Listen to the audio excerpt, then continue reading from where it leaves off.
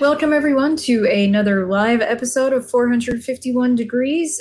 Joining me today is Joe Garza. Joe Garza was actually on the first episode of this series. Welcome, Joe. Hi, thanks for having me on. It's great to be back. Yes, definitely. And you host the Reckless Musecast, and I've been on that a couple of times. Always love coming on your show. And today we're talking about Hollywood and streaming networks and their response to watering down what scripts they're willing to produce based on ideology, for the most part, ideology. Right. Because you write screenplays, yes? Yeah, not professionally, but it's something that I did move down to LA to focus more on. So I don't claim to be like an actual industry insider, but I do have friends and acquaintances who are closer to the industry. So I definitely hear quite a bit about what's going on in the industry and some of the rifts that are starting to emerge from some of these new diversity, inclusion, and equity initiatives that are being forced on filmmakers these days. So, I always assumed that a lot of this came about from 2020, from the Academy's inclusion rules that they have, which we actually have. Mm-hmm. We could share that. Yeah. Let's see. Maybe I can just do it. Oh no. She did. Okay. So they have this came out in 2020, and it's this weird thing where they say that they're not going to, essentially that they're not going to have nominees that don't have specific amounts of representation in them. Right. So if you would get standard A, on-screen representation, themes, and narratives. And it requires things like, Asian, Hispanic / Latinx, Black, African American, Indigenous, Native American, Alaskan Native, Middle Eastern, North African, Native Hawaiian, or other Pacific Islander, other underrepresented race or ethnicity. So there's this idea that, you have to have significant amounts of your roles go to diversity. And I felt like this kind of trickled down to what producers were willing to produce when they had their hands on scripts. Do you think that this has a major effect on that? I think so. So looks like this is from 2020. I don't know if you saw recently, but the Academy has actually updated these. So I believe these rules are actually going to be more strict. More strict. Yeah. So there's a new initiative. This is from the Academy's website. It's an initiative called the Academy Aperture 2025. And so the LA Mag did an article on this back in March of this year called "Are the Oscars Over?" And there's a link to that Academy Aperture 2025 on this page. Okay. It's up towards the top, actually. There it is. Okay, I see. Yeah, there it is. Okay, I guess they just didn't update the date there because it says September 2020. Yeah. But anyway, yeah, it's so yeah, we're probably on the same page here. But this is, I think, going to cause a lot of problems. So in the LA Mag article, there were some anonymous sources from the industry. Of course, they wanted to be anonymous, and they were talking about how anti-creative these initiatives are because. So, for example, I actually have a quote from the article here from someone here. It says, why aren't animals in this? What if the main character is a horse? So it's like, where do we draw the line if there's not enough diversity, there's not enough inclusion? How does Zootopia work? Right, exactly. Is that have to be you're hiring voice actors that represent these groups? Is that what is the transfer there? Right. It doesn't make any sense. Or if you're literally doing a live action movie and you have, but it's mostly about horses, what do you do there? Right, exactly. Or what about some of the main characters are aliens or monsters or something like that? Well, do they have to fall within certain ethnic or sexual groups as well? It's vehemently anti-creative because it's putting a lot of extra pressure on screenwriters because it's like, well, I thought I had a complete story. I thought it made sense and everyone was on board with it. But now I have to go back and change this and that for no other reason than simply to satisfy, only so, this film will be Oscar eligible. Yeah. Yeah, I mean, or The Simpsons, Maggie Simpson. Does that mean that we have to get a real baby to play? There's no line that's drawn here. And I think one of the big frustrations that I have with the concept of diversity and inclusion and equity, as well as many of these other woke buzzwords that are being thrown around in the industry, is that there's no clear, coherent definition for them. Because at least if there was, even if the definition was dumb, if it was clear and consistent, at least we can debate it. We would all be on the same page about what it means. Maybe there is some useful application for it, but it's just oh, this is just not diverse enough. It's like, well, okay, I'll throw in a few more skin colors and different genitals. All right, fine. Is it diverse? No, not yet. And it's like, well, I don't know. It's so arbitrary and it's constantly shifting. Well, I mean, and I think about things like the guy who made The Revenant and what is the I like it better, Birdman, which I love. But he did The Revenant, and The Revenant is almost entirely like one person. Like, right. And it's like, how do you meet diversity when you are literally following for the majority of your film? Same thing with Castaway, right. One person. Right. Like, no matter what you chose, you literally have no diversity because it's one person throughout the entire story. And so to me, I was sort of like, yeah, the limits on creativity in ways that writers understand. I think when we're writing weird narratives, we might distill a movie or a story down to one person or only two people. And even then, like, that's very limited, or no people at all. So it's to us, we understand that this is ridiculous. Yes. But I don't know that audiences necessarily catch on like not like our audience probably gets it. They probably get why this is a problem. Yeah. Just because, first of all, it makes no sense. But from the people who just like to go to the movies and don't like to think about these kinds of things, don't have concerns over them, I don't think they understand what is happening, that what is going to how this is going to hurt their movie going experience or their TV experience too, because it can happen for we were specifically talking about the Oscars. I assume that a lot of this is also happening for TV shows, that like TV shows are not getting made that don't have diverse audience, diverse casts, which is like, well, again, if your show is like extremely limited in who it follows, or it's follows aliens, like, what are you gonna do? Right, exactly. I mean, you're right. I think where it's like the casual moviegoer, when they see a trailer for an interesting looking film, they go, "Oh, that looks cool. I'm going to check it out. I want to see how it ends. I want to see how those characters get out of that situation because it looks really funny or really thrilling or really suspenseful." So, and I also think you're right about how they might not fully appreciate, because for them it might be easy for them to assume like, hey, you're a writer, just change the male to a female, big deal. And it's like, yeah, but in my mind I always had the characters being male, or maybe it made sense for me to have it as a male.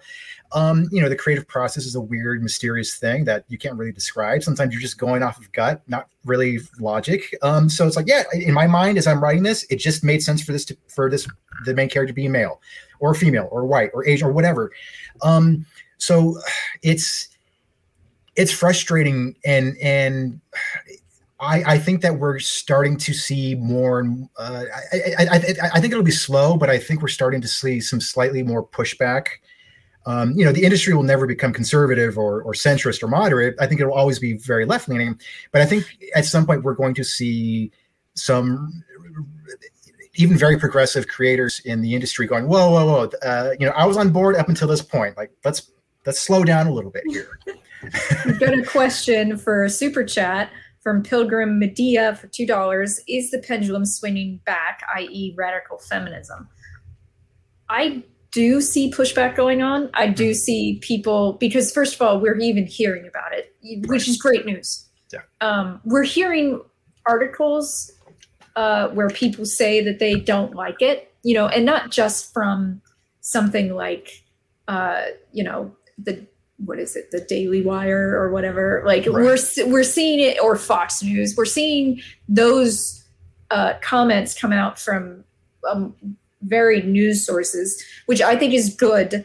And so I do think people are going to be pushing back. And also, I think one of the reasons why people are going to start pushing back is because the content isn't actually good. Right. Yes. Yeah. It's I mean, it's no secret that Hollywood is focusing on agenda over art, over orthodoxy, orthodoxy over originality. And we're definitely seeing that a lot in huge, expensive movies. But it's clear that it was meant to push an agenda rather than, just entertain an audience. And it's like, it's funny because a few years ago, I was very frustrated with what I thought, and I still think this to an extent, that Hollywood's biggest problem was the lack of originality. But now I'm like, I prefer dumb, stupid, agendaless movies over woke, condescending, lecturing movies now. It's like, no, fine. I'll watch Fast and Furious 97 as long as it's just explosions. Like, I don't care. Like, I'm fine with that. But don't tell me that I'm bad because I'm a male or because I'm straight or whatever. Well, to me, one of my issues, though, with this whole representation in the content itself is, say, like Beverly wrote in chat, I'm going to show it, most characters I write are white, and she's not. And I write a lot of male characters myself. Like, that is very common for me to write male main characters. Yeah. So and then there's, in the gaming industry, to take it a little off topic, but Amy Hennig is a big gaming writer. Like, she wrote narrative, and she's one of the minds behind Uncharted and the Legacy of Kain content. And she's not big on women in those stories. And right.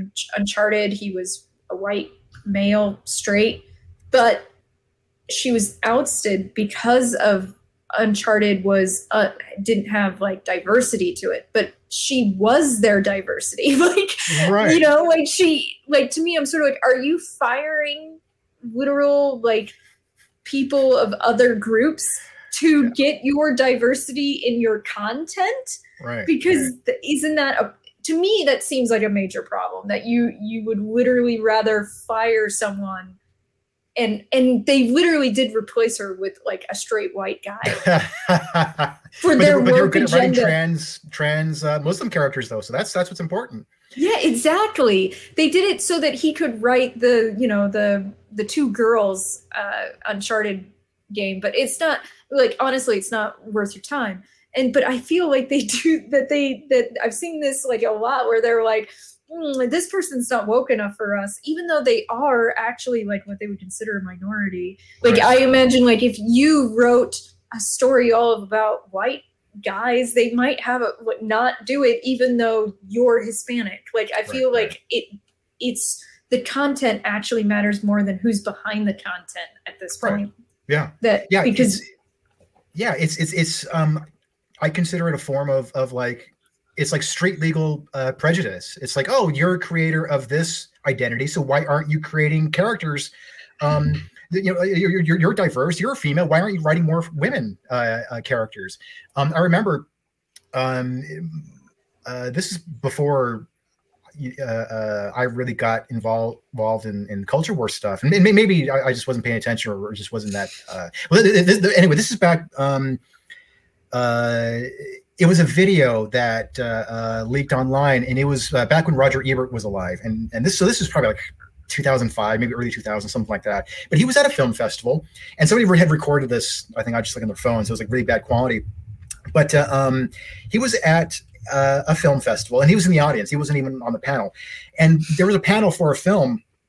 After they showed the film, and they had the filmmakers come out, and the director, I believe, was Asian, and somebody in the audience got up and got really angry and asked the Asian director, "Hey, how come the main character of your film wasn't Asian? Like, we need more Asians in films." And Roger Ebert, who I'm a big fan of, he stood up and he said, that's actually racist. Like, he's the creator. Let him decide who should be in the film. He's the one who's making those shots. If he wants to make a movie that's just a white cast, that's his creative decisions, not yours. If you don't like it, then don't watch it. And so I'm glad that Roger Ebert, stuck up on behalf of that. But yeah, it's weird. It's this stupid assumption that that you are sort of relegated to a specific creative lane because by dint of your ethnicity, gender, sexuality, whatever. Yeah, like I noticed that in the fiction world, it's called own voices. Yes. Yeah.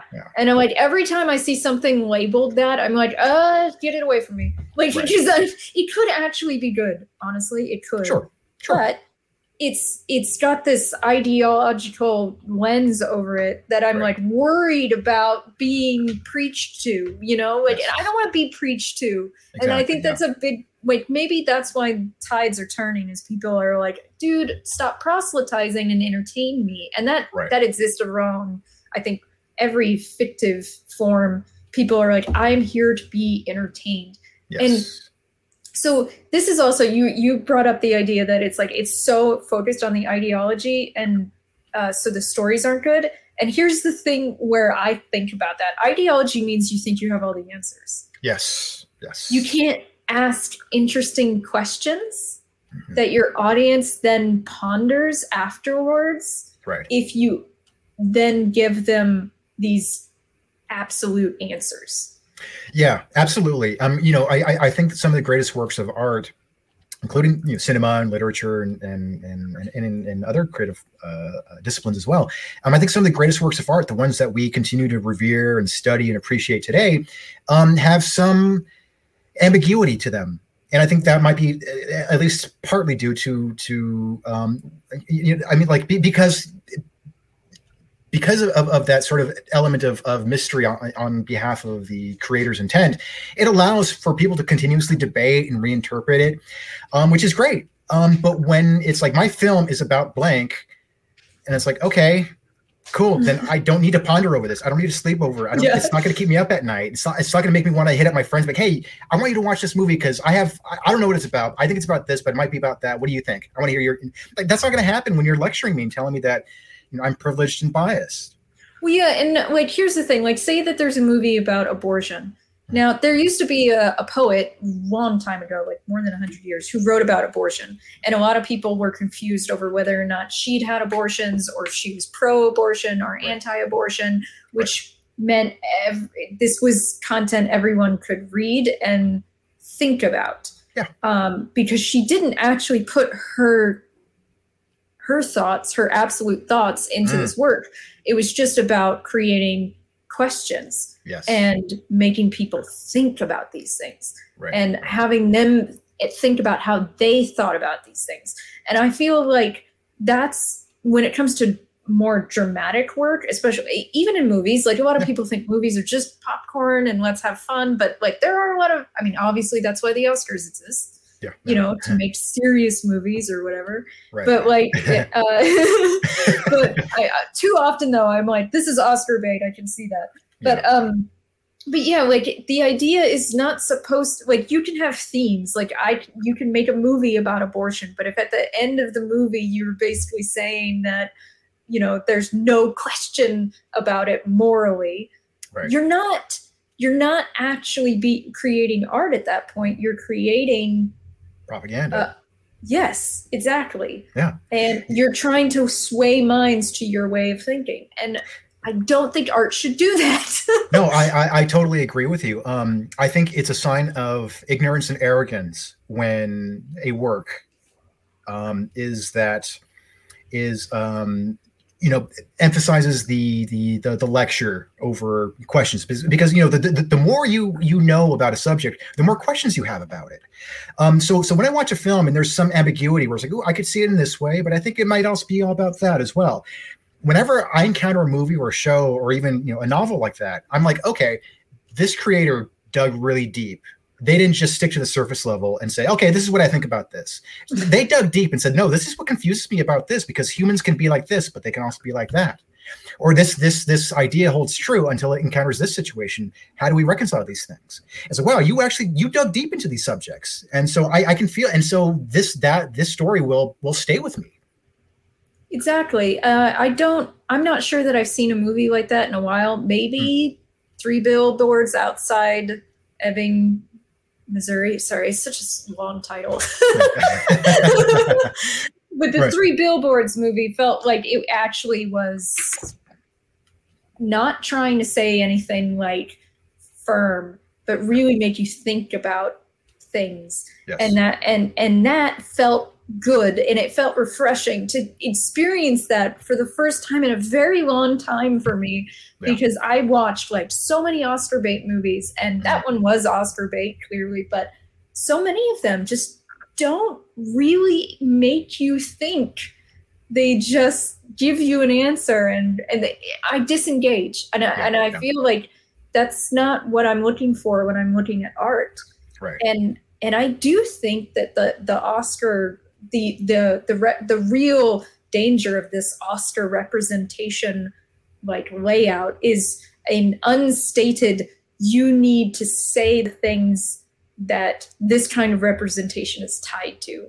Otherwise, we're not going to give you an Oscar. That's what I hear when I see that. Right. Yeah, no, and so getting back to the idea about the artist or the storyteller, taking a firm stance on a specific issue, specifically like a current or a political issue, because it's one thing. I mean, there are universal themes that are pretty easy to get most people on the side of, but like when it's a very topical one, that's when you start to roll your eyes at it.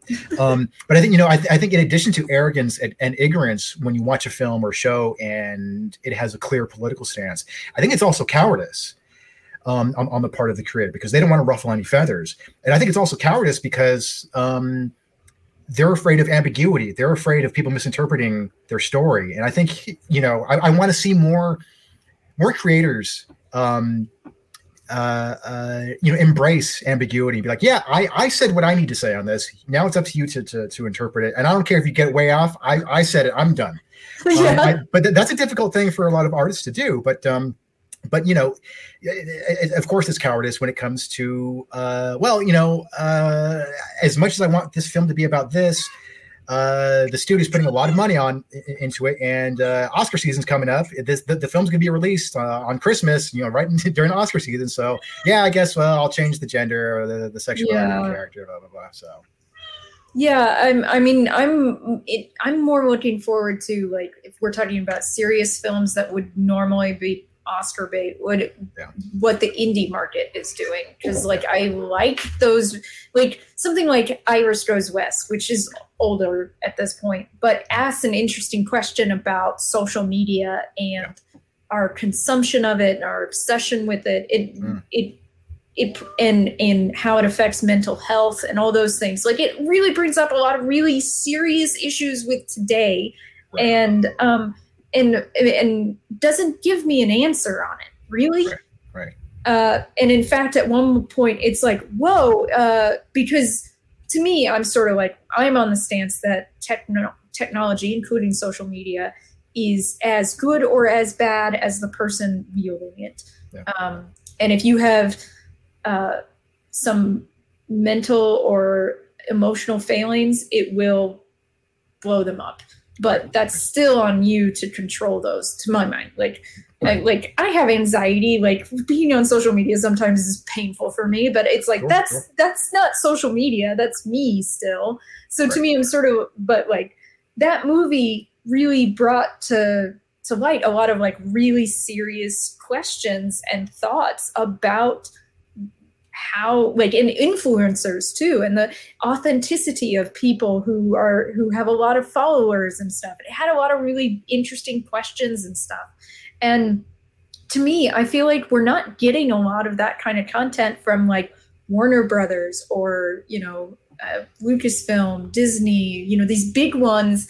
Yeah. I don't feel like they're doing it anymore. Like, even for their big blockbusters, oh my God, those were obvious years ago, almost 10 years ago now. It was like check marks on that marketing list of hiring certain cast members. Like Rogue One, I literally went through it and I was like, look at this. It's clear the marketing team went through it and said, make sure you hire this person, this, race and this race, and make sure you hire this many women. Like, it was very obvious to me. And so I think it hit blockbusters first, and then Oscars are like, well, we want you to do it, and because of ideology, like from somewhat from a marketing perspective, I get it, because you want to attract those audiences. Like but that's not an ideology thing. That's a marketing, trying to get your hit all your sectors. But when it comes to this, you cannot make art that does not include everyone. Oh, that's insidious to me. Right. And my big worry is that it'll unintentionally make movies and TV shows less diverse, because every single one is equally will be equally diverse. And it's just sort of like, well, it's like the cast of every movie will look like, a stock photo or like an advertisement for Target, where it's like, okay, yeah, we got the black, we got Asian and white, and blah, blah. And we're just like, I don't want to see this. I remember there's back when Marvel had that partnership with Netflix, and they had, Daredevil and things like that, Jessica Jones. I remember when Luke Cage came out, there was it wasn't a huge controversy, but I do remember that there was a minor thing about it where people were bothered by the lack of diversity in Luke Cage, the show, which is weird. So for people who don't remember, who are not familiar with it, he's a black character. He's been around since the 70s. And the show was primarily took place and was set in Harlem, in New York City, which is predominantly black. So it makes perfect sense for most of the cast members to be black. But like, people were complaining about the lack of diversity. So it just seems like, it's like you would think that would be seen as a win for diversity. Say, hey, look, we got a show that's primarily black focused. Isn't that great? It's like, no, that's not diverse enough. And it's like, well, what the fuck do you mean by diversity then? I know. I don't think they can actually be satisfied when they're literally talking about that. And here's the thing too, is that one of my thoughts is that as a company, a big company that produces a lot of different content all the time, I don't think everything you produce needs to hit every audience. Yes, right. Like, I think you can say, we're mainly trying to attract urban African Americans with Luke Cage. I think that's fine. Yeah. I think that's because honestly, marketing is not content creation. It is actually, we have content in front of us. What is the audience that best will enjoy this? Like, that is what marketing is. Yeah. And the content already exists. So to me, Luke Cage already existed, and they made Luke Cage, and it's going to mostly hit in, Black Americans. That's who's going to care about it. And that's not a bad, demographic to go after. Right. But it will also hit just comic book fans. Yeah. who are pretty diverse, honestly, ethnically. But yeah, like this idea that each bit of your content has to hit every audience. It's like, no, you can have content aimed at an audience. Like, you can market to that audience, and then you have something else that is going to market to a different audience. Like, you do not have to hit everything. And it's that whole thing where you can't please everybody all the time. Like, don't try to do this. It's crazy. Now, I do sometimes worry about like the backswing of this. Like, are we going to go? Because there's a lot on the right about anti-depravity kind of stuff, and I don't want that to disappear from art either. Like, I think that's just as bad to me as going, well, we want everyone to be a different color, essentially. Yeah, exactly. They're not crayons, but like I feel like any kind of limit you put on the artist is going to be a problem, essentially. Right. Yeah, absolutely. I mean, I haven't seen too many movies made by outwardly conservative Christian types, but like I'll watch the trailers on occasion, and it's like, oh, it's just so obvious what the movie's about. It's overly patriotic, and it's overly, so it's like it's just as bad. Like, I don't care for that either.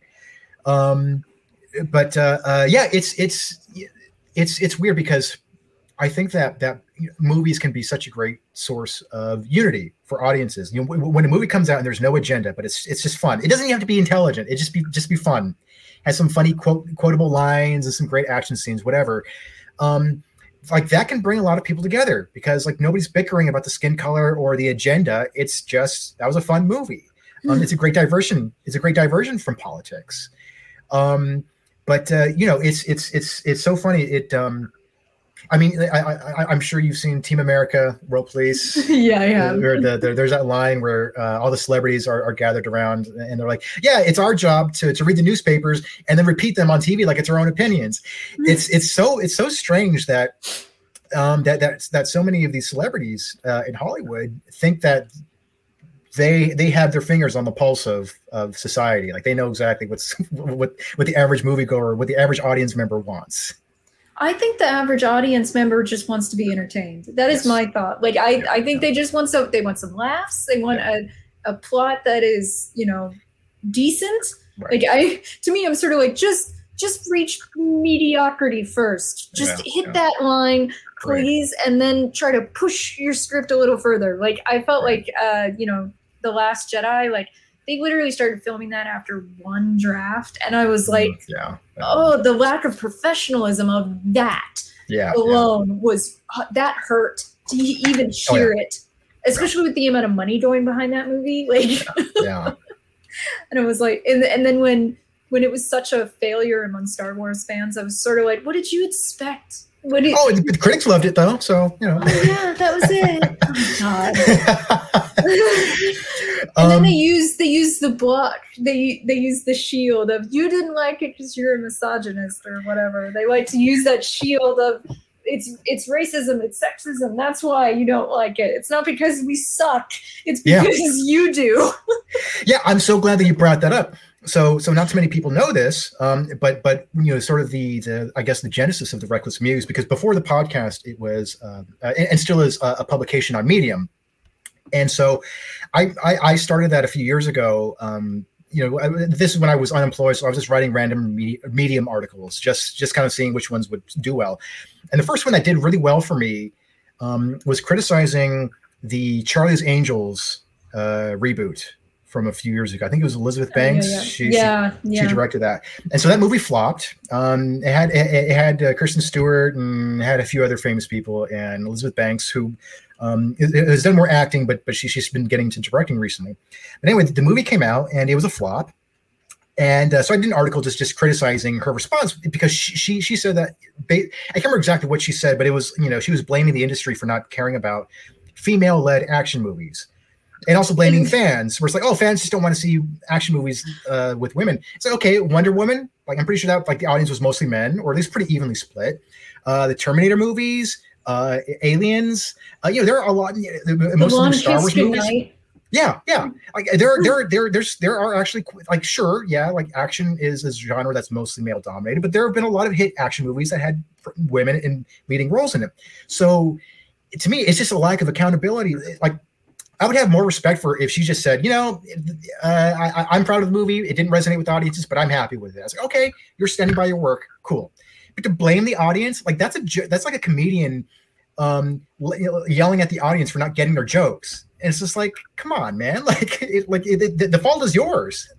Yeah. When I remember when she did that, one of the things she said that I remember first of all, there was an article that came out before it came out that said, like, men, this movie isn't for you. Yes. And then from the same publication, why aren't men going to see the new Charlie's Angels movie? Maybe because you told them it wasn't for them. Like, you literally told them before it came out not to go see it. Like, I don't know why. Yeah, I know. It's so weird. Feminists really don't understand men, and I say feminists, not women, because you know there are plenty of women who I think have a decent understanding of why men would react to certain things and whatnot. But I remember, I think it was like the second article that I wrote that eventually led to the Reckless Muse. I was criticizing the critical. Sorry, man, that's some good lemonade. It was Little Women. That movie had come out, and I remember which there was version? It was from like 2018, I think. It was. Okay. Yeah, that movie had just come out, and there was a film critic for one of the main legacy publications But she tweeted out that there was like a pandemic of men who were refusing to watch Little Women, and she goes, I've made several recommendations, but yet none of the men who I know want to see the movie. It's like, first of all, it's why are you surprised that men aren't flocking to see a movie called Little Women? Like, I mean, it's like, yeah, I want to. I don't even want to see it. I know. And then there were so many journalists and critics who were talking about why men need to see the movie because like it would make them understand women and the patriarchy. It's like, I don't want, like, men hate being nagged. Why would I pay money to see a movie to get nagged? It's just like, there are so many layers. There's so many reasons for men not to watch the movie. And yet, like, they were just absolutely flabbergasted that men were not flocking to see this movie. It's like, it's not even about adult women. It's about young, like, little women. Like, what is your problem? It was so weird. Well, God, that kind of reminds me, and I've mentioned this before, but there was a book club I was in where a guy ran it, and he constantly made us read coming of age stories for women, like women, like modern day Little Women kind of stories, and I got tired of them. Yeah. And he's one of his justifications for when he chose one was that I was never a little girl, and I'm like, yeah, well, you know what, I was. Yeah. I don't need to read this, okay? Right. And like, to me, I'm like, I don't want someone to tell me the same story 10,000 times. Right. You know? Right. Like, and there is a lot of repetition right now in stories. I would say, like, it's like, oh, this movie is almost exactly the same as this other movie. It covers the exact same themes, has almost exactly the same kind of cast layout, and comes to the same conclusions. And this is really annoying. Like, no one wants to, like, I don't want to watch the same movie more than, like, I will watch the same movie more than once. I don't want to say that I don't repeat, because I definitely do. Right. But I don't want to be sold a new movie that is actually not a new movie. Same thing with novels. I don't want to read again what I've essentially already read. And with these representation rules and the ideology thing, I think we're going to keep seeing that until there's more pushback on it. Right. And it was kind of funny with the Elizabeth Banks thing. She had said something about people don't want to see this, but they want to see like 27 different Spider-Man movies. Right. And it's like sequels, I think she said specifically. And it's like, well, they're not actually sequels, all of them. And this is more about Sony keeping the rights to Spider-Man than it is anything else. Also, Spider-Man is a huge title, but it's much bigger than Charlie's Angels. Right, exactly. Much bigger. Yeah, and it always cracks me up that the more feminist, activist-oriented, creators and filmmakers in Hollywood, whenever they try to promote something that is female-oriented to the general audience, so often it's like it's leftovers from other existing properties. So it's like, let's take a male character that exists, in the novel, but let's make them female. Or let's take Charlie's Angels because we don't have any other stories to come up with about female spies. So let's just take an existing. And it's like, I don't think you realize that what you're basically doing here, what you're implying here, is that women aren't good enough for original stories. And I don't believe that. But it's demonstrative of like the laziness of like, how about instead of just rehashing the same story and over again, how about we come up with a different approach to making a secret agent movie where the lead is a female or the team is a female. That makes me think again of The Long Kiss Goodnight, which is one of my favorite action movies. Like, that's a good one. Yeah, Gina Davis. Yeah. When it would, back when I had cable or satellite, if it was on, it was what I was watching, like, because that's how much I enjoyed it. And it's kind of a weird take on kind of the Jason Bourne idea, I would say, because the books came out, but it's not exactly the same as the books either. It's like very different. Like the fact that she's a woman actually matters in that story.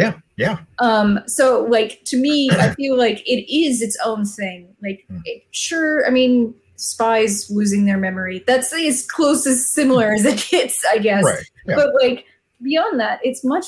It's also cool and interesting, and I love Gina Davis throughout it. I think it's a really fun movie. Yeah. And And I think a big part of the problem here with ideology in movies is that they're trying to rewrite history to say that movies like The Long Kiss Goodnight never existed.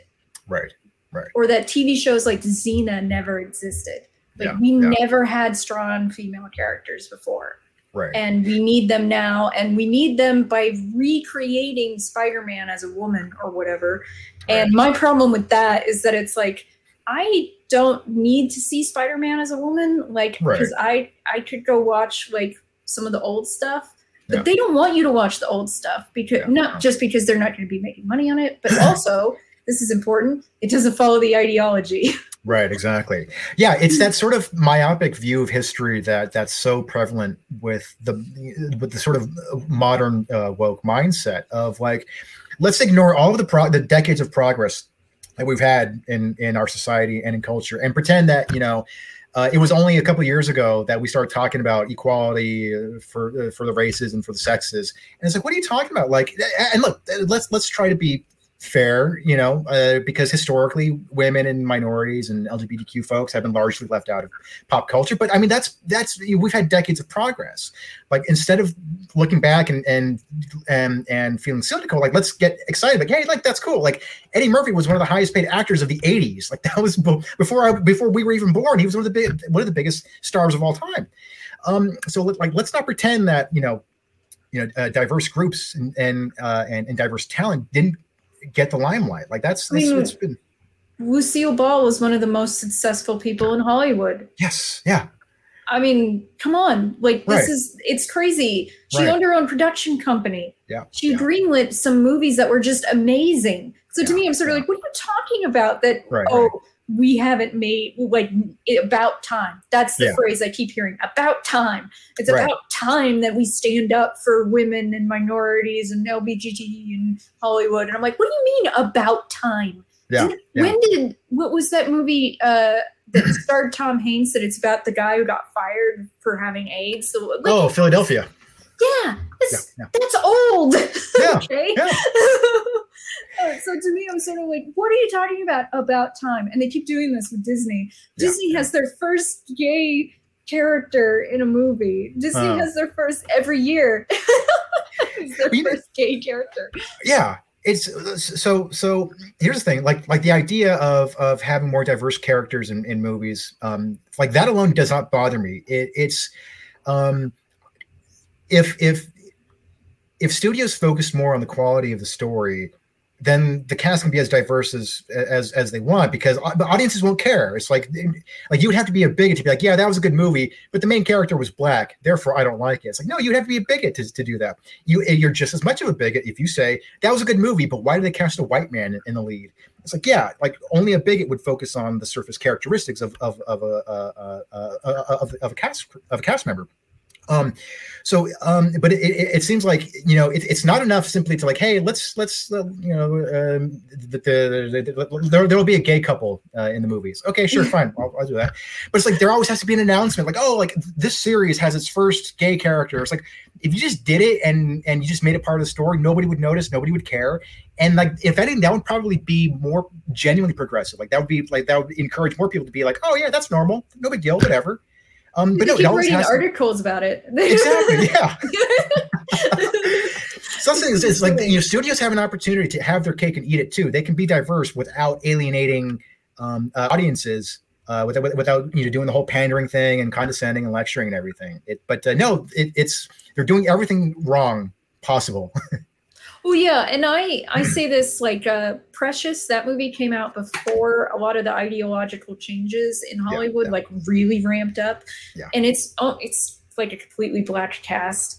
And it is just amazing. That movie is so damn good. And but I don't think it would be greenlit now because of the fact that it doesn't actually, like, I think, like, they want black stories, but they want black stories of excellence, or they want black stories about black versus white people. Like, they want the adversarial nature, and there's none of that.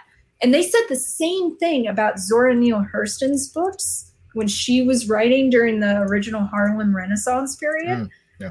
She did not write about white people like at all. Yeah. And like, you know, like Langston Hughes and W. Du Bois were like, oh, she's not really part of the Renaissance because she's just writing about Black people interacting with Black people. They had a problem with her just writing about the Black experience isolated. And it's and to me that feels like really cruel. Yeah. Like why, like, and I feel like that is what they would say about Precious now. Yeah. That it's like, or, you know, or they'll have to put some weird thing on it, like it's all because of redlining or whatever, you know. Right. You know. Right. And here's the thing, you know, it's actually, there are ways to creatively justify diversity in a film. So to give a personal example, so I have a degree in music. And I've always loved classical music. And when I first started getting into screenwriting, I wrote a short script, not really intending to do anything with it, just a fun little idea I had. I had this idea of a classical pianist, an acclaimed classical pianist who was also a serial killer. Kind of a Hannibal Lecter type who was very charming and intelligent, but also, you know, kind of maniacal. And so the script was just one scene, and he had like this weird, crazy like obsession with eliminating mediocrity. So if he had students that he thought weren't practicing, he would kill them. I know it's a silly premise, but you know, I was, again, just me having fun. And so the scene was him, and he's talking to a student who's female. But then, like, for me, I was like, I don't know. Like, I've seen this scene so many times of like a male serial killer, and then like the helpless female tied to a chair. So I switched the genders, not for feminist reasons, but simply because I thought it would be interesting, and because, you know, I know this is controversial to say, because men and women are different. I changed the character. I didn't just like swap genders and that was it. Like, I rewrote her dialogue, so it would be more believable as a female. And it ended up being better. Like, I like the idea of, because there were so few characters where it's like she's a female and she's also got like this obsessive aspect to her, and she's a serial killer. It's like, I haven't seen that combination in too many characters. It's usually men who are obsessive and blah blah blah. And so to me, like, the script ended up being better. Again, and there was nothing about gender involved. It's simply changing the gender also forced me to change her motivations and her character. So there are ways to justify, I think, not defaulting to a white male for as the lead in a story, but that requires work. And you know, that's it's much easier to simply say, let's just swap the races, let's just swap the genders, and that's it, and call it a day. And it's like, okay, but this feels so tacked on. Like, if you're gonna have a story. If you're gonna have a story that involves, a gay character, or a trans character, or a disabled character, you can be like, okay, like I'm gonna understand what it's like for this character, for a person in this situation, and I'm gonna integrate that into the story, so it feels authentic. But it's just the sort of Band-Aid approach of like, let's just tack it on, and there we're diverse. Yeah, well, I know, like something like Salt. Salt was originally written for a male lead, and then they gave it to Angelina Jolie, and I would think in the movie making process that she would take part in making the character more authentic. I mean, I think that's what actors are supposed to be doing, right? Which is why they question scripts, and I'm totally cool with that. I think that's actually a good aspect of film, is that it's like, it's more, and I used to playwright like a lot. I mean, like, if I was involved in a production, if someone had feedback or something, like, as an actor, like, this feels more natural, I'm like, okay, cool. Like, and I think about it, and I'm like, and I usually ended up agreeing with them. And that's not to say that I'm a pushover too, because I have disagreed with directors and stood firm, which to me was a little different. Yeah. But yeah, like, I feel like there are instances where there's swapping going on that are not necessarily bad. Like Lethal Weapon, they did not write Murtaugh as a black guy in the original script. Oh, really? That was not the plan. Yeah.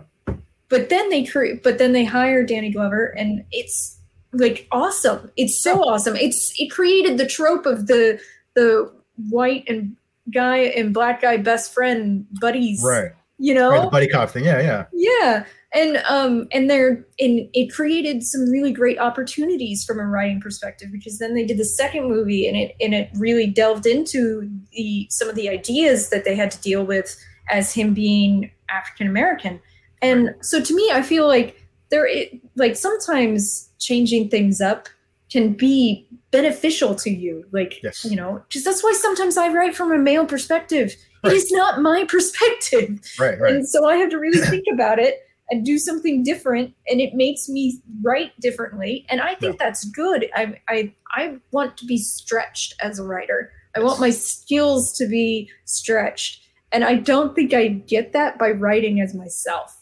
Like, you know, what's his name? Jeff Vandermeer almost always writes from a female perspective. Like he often does. Like the movie, they made the movie Annihilation based on his book by the same guy. Right. Yeah, and he wrote from a female perspective. And a lot of people, when they read it, sometimes they say she doesn't actually feel like a woman. And I was like, she does feel like a woman, just a very different one. Right. Very much more similar to me than the average woman. Right. And there's that subreddit that is about men writing about women. Oh, really? Yeah, and they're always making fun of men for how they write about women. Yeah. Always. That's the point. And sometimes I'm like, God, shut up. Like I think it was one of the moments that led to me getting off Reddit entirely there was this point where they brought up Gabriel Garcia Marquez, where there's a scene where two Colombian women in the backwoods of Colombia who are cousins, and it's like 50 years ago, they are bathing each other naked.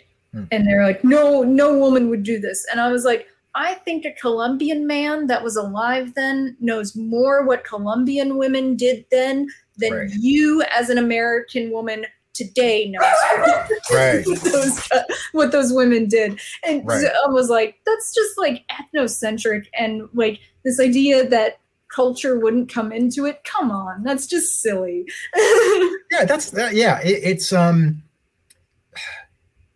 It's terrible too, that because of the ideology, it's forcing a lot of people are judging stories in the most superficial ways. It's not about the story. It's about, it's about superficial reasons like that. So this is kind of related to that. So I'm sure you heard about Laura Dern and Sam Neill talking about the age difference in Jurassic Park. Oh yeah. Which I've said this before, but I was honestly shocked that she was as young as she was in Jurassic Park. Even still looking back at it, I'm sort of like, she was in her early 20s. I seriously thought she was in her 30s. Yeah, me too. And if anything, I think that's just a testament of how good of an actress she is. Like, she came off as much more like a veteran, paleontologist or ethnobotanist or whatever she was. Yeah. But it's like, she did not come off. Paleobotanist. She did not come off as like a 23-year-old girl, like right out of college. Like she came off as a seasoned professional. So, and also in that interview, she was talking about patriarchy. Oh, like, like that wouldn't fly today because of our understanding of patriarchy. I was like, why is this being brought up in a conversation about a movie about dinosaurs? Like, why these things, like the movie? Yeah, it's just so strange, like that we're letting ideology get in the way of us simply enjoying a movie. Because, there are going to be a lot of Gen Xers who read that and go, yeah, Jurassic Park is a problematic movie these days. And it's like, oh, what do you mean? Like, I'm sorry, Gen Z. These? Yeah. I don't think Gen X is Jewish. Yeah, no, no. I wouldn't be surprised if Gen Z comes along and is like, oh yeah, Jurassic Park is a problematic movie these days because of the power differential between Sam Neill and Laura Dern. It's like, what the fuck are you talking about? Like, it's a movie about dinosaurs. I know. Well, then this is a comment someone made about when we were talking about gender switching characters. Female Starbuck by JB. Female Starbuck in the new Battlestar Galactica improved the story. So say we all. I absolutely agree with that. 100%. That there was a lot of drama and tension and storyline added by the fact that she was a woman. Like, and it, versus like, diametrically to Apollo. Like, it actually added a lot. And it made me really interested. Also, it was played by Katie Sackhoff, who's pretty good. So I was like, this is a good change. And you can reach changes like that. And then I think Beverly mentioned, Beverly, Mary Tyler Moore was only like 25 compared to Dick Van Dyke's 37, which is only a 12-year difference. Right. Which I do not consider to be too large for people who are in a romantic relationship. Yeah. Right. But I've noticed feminists complain about that before. The age difference, like if a man is with a woman who is a lot younger, that is sometimes they even like refer to it as like pedophilia or whatever. And like even if she's 18, they like put it on that same level. And I'm like, it's not like, and this is the thing that's really insidious about that all is that they keep taking away the agency of the woman. Yeah, exactly. Yeah. You know? Right. Yeah, that's the thing about me getting back to the Jurassic Park thing. Like that didn't play into the plot at all. It's not like it didn't seem like it was mentioned that Sam Neill's character was much older and more powerful than her, and that he was dating a student or something like that. Like there was nothing about it at all. It just seemed like they were colleagues. Yeah, I didn't honestly. Their romantic entanglement isn't even all that obvious in the movie. Right. Like it's more obvious later on when it's like, oh, she's married to someone else and she wasn't still with him, and that was a thing. And I was like, really? They were like together in the first movie? Like that wasn't like really in your face that they had even a romantic relationship. They were at a dig together because they were both, in paleontology, like, so they were colleagues, and there was nothing where they said she was a student, like none of that. I assume she had a PhD. Like that's where I was when I watched that movie, and it's still there. I don't know why anyone would think just because the actress was 23 years old that meant she was a student or young. Like people play different ages all the time in movies. And like, it's about the ages. They're making a big deal about the ages of the actors. And again, they were adults. Like I don't know what else, like, why is this a problem at all? Like, why are we focusing on this rather than the legacy of the movie?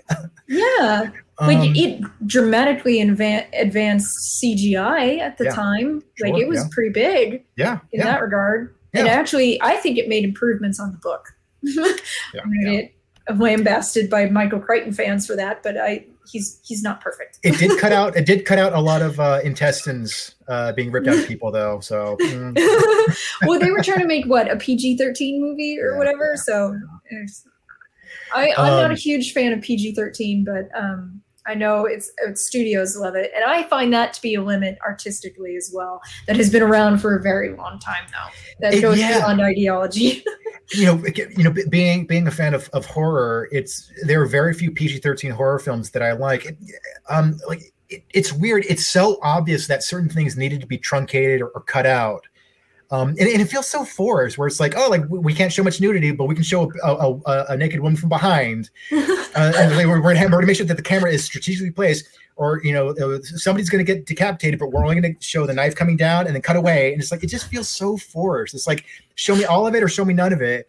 But PG-13 is like, oh, we're gonna walk right up to the line, but then cut back. I don't know. It just feels so neuter. I bring it up all the time because it still is in my brain. Is in Disney's Black Panther when Killmonger slices the throat of one of the female guards, and to me, I was like, they didn't cut away, right? Which I would have probably been okay with. Sure. But so they didn't cut away, and then it's absolutely bloodless. Yeah.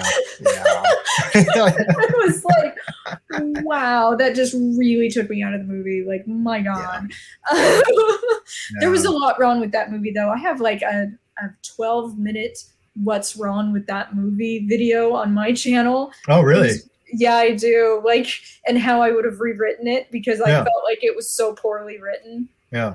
Like, I think that movie, like, I know a lot of people really loved it and everything, but there's just, I feel like Black Panther, literally the character in that movie, has no agency. Like, right. Throughout which to me is like a huge writing problem if your protagonist is not really a major agent of his movie. Like, come on. But like, there were points where people got mad at him where he could have said something and he didn't. Yeah. And I'm like, why is he silent right now? Like, I don't and I don't get his motivation for being quiet at this moment. Like, he could just literally open his mouth and defend himself reasonably, and it would probably work. Like, I don't get it. And so like there were so many points like that. And then I was like, there are too many people in this goddamn movie. That was my other problem with it. I was like, I don't care about most of them. Like, okay, so here's something. They added that character played by the Bilbo Baggins guy, Martin Freeman. Yeah. And I was like, cut him from the movie. And and I'm like, I know he's just there because you want a white guy in the movie. I don't need him. Everything he does could be done by someone else. Right. And they don't even need to be, that faction doesn't even need to be represented in this movie. And it's like, do you know, that would literally be an improvement story-wise and make it less diverse. Right. So I really enjoyed that movie until my friend pointed out that it was basically just The Lion King. Yep, it is. I was like, oh, okay, all right, yeah, okay. It kind of sucks. Which they still remade. Yeah, they did. Then they remade it. Yeah.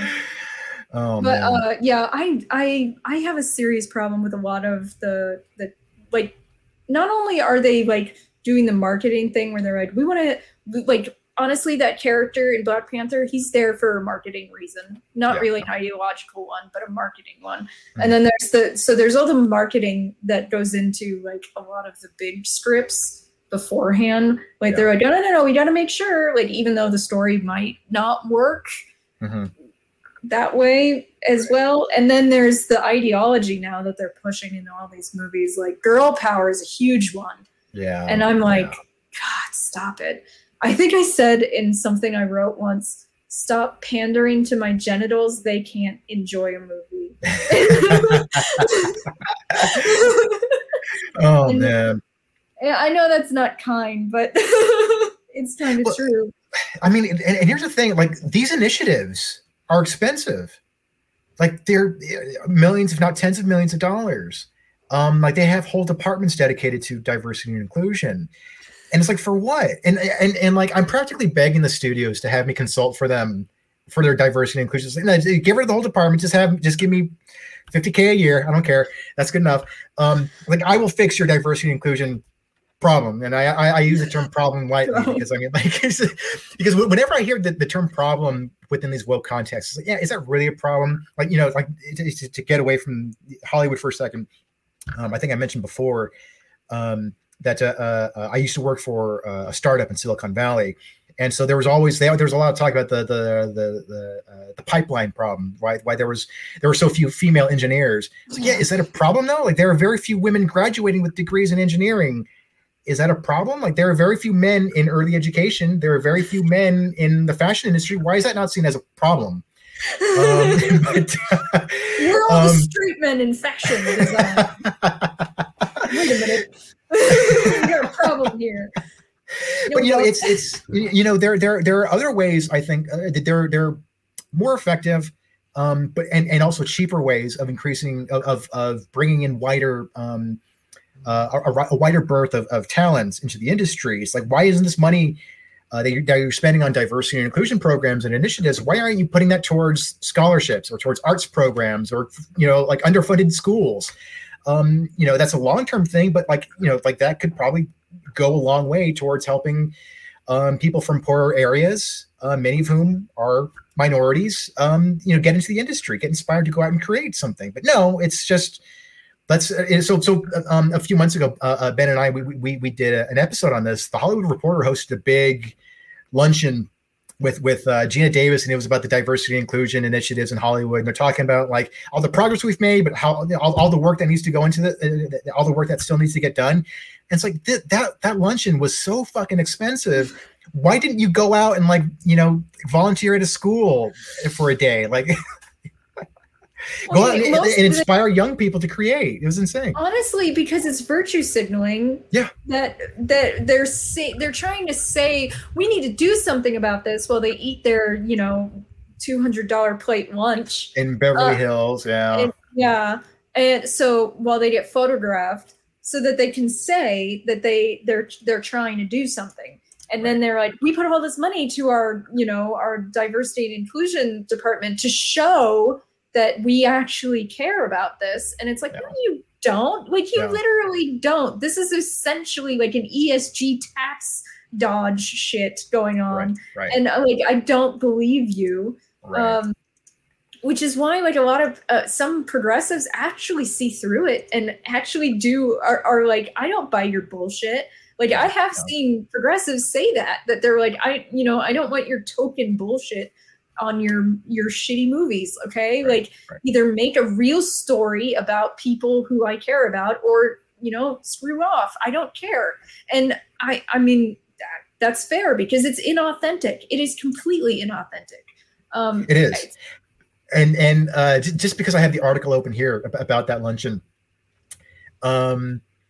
they opened the event with what do you call it? Like an air of acknowledgement, land acknowledgement. The land acknowledgement bullshit at the beginning. I will say though that the person who did it, they have a cool name, Crystal Echo Hawk. That's a pretty cool name. And then the other person is Bird Running Water. So, they open the event by paying respects to the Tongva people, who are the ancestral custodians of the land that we are gathered on today, and acknowledge that the Chumash and Tataviam tribes, who are also traditional keepers of the land out on the coast and in the valley, respectively, lands where many of our entertainment community live and work. It's like, yeah, but you're hosting this event at the Mayborn Beverly Hills Hotel. So, like... Yeah, it's totally, they don't even see how much of a joke they are half the time. Right. Like, I think most of us who are like into this stuff are like, you either get mad or you laugh about it. Like, I want to laugh about it because I'm like, I feel like that's more painful to them than me getting angry, honestly. If I make fun of them. Because then I'm not taking them seriously. Because there's no reason to take these idiots seriously. They are grifters. They are dumb, and they're just pushing their ideology onto onto their audiences. But the problem is that the audiences have more options now. Yes. Like, they have, with streaming, and with indie markets being bigger since streaming started, it's a lot harder for them. And then a lot of people stopped going to the movie theater for years and years ago, and then literally stopped going to the movie theater when they closed the theaters. And some of them did not go back, didn't. And it's like, you're losing your audiences over time. And I keep saying it, I don't get it, why you want to buy an IP and then change everything about it that people who you bought the IP because it has an established audience. And then you told the established audience that you were going to change everything and that their opinions no longer mattered. Why are you then surprised that the established audience that you bought the IP for decides not to watch your content? Right, exactly. Well, it's toxic fandom. Yeah, and then when it doesn't do well, or it's toxic fandom, that's the problem. And it's like, oh, come on. Like, that's such a fuck you to all the fans out there who I've been reading this comic book series or this novel series ever since I was a kid. And I was so thrilled when it got the big budget treatment, and then you change the gender and the sexuality and the ethnicity of the character. And it's like, this property's been around for years, maybe decades, and you're surprised that audiences are pissed off about these, and also very superficial and needless changes. It's obvious it's to check off boxes. It's not like, well, we thought we would change this character, and then for narrative reasons or for thematic reasons, which I mean, I think it's still kind of silly, but I can at least understand that thinking. But it's like, no, it's just to check off the boxes. It's for no other reason, really. Well, I know they made in Dune, the Dune movie that came out, and I'm saying Dune, right, because it's very similar to saying Doom. But Dune, the new Dune movie, they changed the race of kinds so that they could hire Zendaya to play Chiani. And I'm like, my problem with kinds in that movie is that they took away all of the badassery of that character and all the things that made Kynes interesting. And I was like, you could have kept all of that if she was a black woman. Like, you didn't have, but I don't know why you just nerfed her so hardcore And then they also, like, I saw an article about the movie that they're like, Zendaya is only in 4.5 minutes of Dune. And I'm like, that's not the complaint you should be making. The complaint you should be making is that Jessica is a weakling in the movie compared to how she is in the book. That if you want to make a feminist claim, which actually has a backup, of something of interest, that is more, important. The fact that Jessica is way less interesting in that movie than she ever was in the book. And so often they just miss things like that. I remember an article came out talking about how little Zendaya was paid, but like, because I think she only filmed for like 10 days or something like that. But when you look at the amount she was making per day, I mean, it's like you could buy a house for each day of filming. Like a day's salary could buy a house. I mean, like it was like she was, I think it was like underpaid. I know, it's like, yeah, well, she was barely in the movie, and she still got paid like $500,000 for the role. For a couple of weeks worth of work. Yeah, that is insane to me. Maybe I would love to fail that hard. Yeah, like, let them abuse me like that. I'll take it. I'll take one for the team of $500,000 for 10 days of work. I'll do it. Yeah, the lack of self-awareness in Hollywood is insane. I remember when during the early stages of the pandemic, when lockdowns were first going into effect. Particularly here in the U.S., Brie Larson, I think she started a YouTube channel, and I remember I watched the first couple of minutes of her intro video, and they're super cringy. It was just like, "Hey everyone, I'm Brie Larson, and for my channel, I'm going to be having inclusive content and anti-racist rhetoric." And it's like, yeah, we're in the middle of a pandemic. That's what I want, and I can't leave my house. That's what I want to go. That's what's going to take up my time. Like, that's the thing that's going to keep me sane during the pandemic. No, a millionaire tweeting and making videos from her mansion about how someone who can't leave my house, need to be less racist. Like, yeah, that's what I'm worried about right now. Yeah, it's kind of like there's a lot of people who in Hollywood who make a lot of money, who are very, very disconnected to how the rest of us experience our lives, and say really dumb shit, most of it very preachy. Like, to me, like earlier, it was about go vegan. And I was like, shut up, just shut up. And they're like, Gwyneth Paltrow, if you are ever feeling upset or anxious or sad, go stand on a beach like I do. And I'm like, your private beach? Can I come to your private beach? I'll come there. they all act like that. So I mean, that's why a lot of people are like, that Imagine video was really annoying. Yeah. Like, there was so much of that kind of content, like Nancy Pelosi talking about how she needed her ice cream. Like, we don't give a shit, honey. Like, we want to know what's going on. Like, can we go back to work now? Can we be able to pay our rent and our mortgages? Like, can you focus on that? I don't give a shit if you have ice cream or not. Like, right. And they do that a lot, and Hollywood is really bad about it, because then they think they're so freaking worldly, and it drives me crazy, because I'm like, okay, when was the last time you took out your own trash? Just tell me that. I remember a few years ago, Anne Hathaway, she won some award. It wasn't like an Oscar or Golden Globe, I don't think, but it was she won some award, and during her acceptance speech, she was talking about how she was going to use her position in Hollywood to fight white privilege, male privilege, and straight privilege. And it's just like, excuse me, like you're wearing, like, I don't know, $100,000 dress, maybe more, and you're at a fancy event somewhere in Beverly Hills and surrounded by other millionaires, and you're talking about how you're going to fight privilege. You know what? Here's the thing. I would believe them if they said, I'm going to fight privilege. And then when Disney literally is stealing like the dress designs from the designers from Cruella to make toys and stuff, and not giving them a cut of that money, if they actually said, Disney, I'm not going to do any of your projects until you make this right. Like, I would believe them then. But they are not doing that. They will still take a Disney project. And it's like, even though Disney does that, it's like, or like, oh, I won't take another Disney project until they stop being okay with, Chinese slavery. Like, no, they're not. Like, that's why Ricky Gervais made the joke. If ISIS had a streaming service, you'd all call your agents because they don't care. And they preach because they're virtue signaling.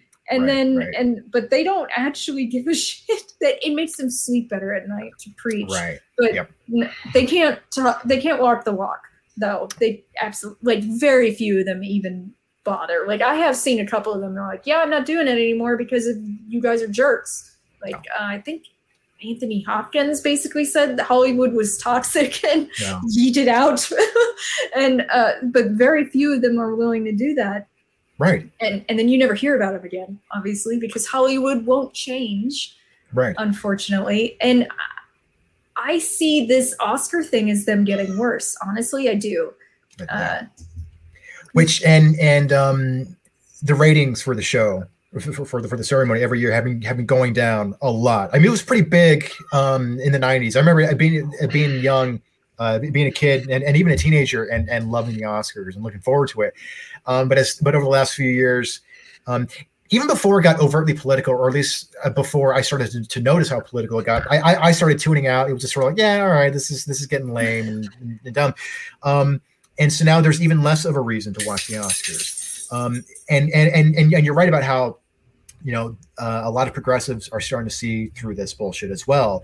So it's like, not only has the Oscars like alienated, conservatives and middle America, it's like it's getting to the point now where even somebody from Los Angeles or San Francisco or New York is gonna be like, yeah, the Oscars are they're too political now. I wanted to see my movie get celebrated, but there's too many lectures. So yeah, at some point they're gonna be alienating even their core base.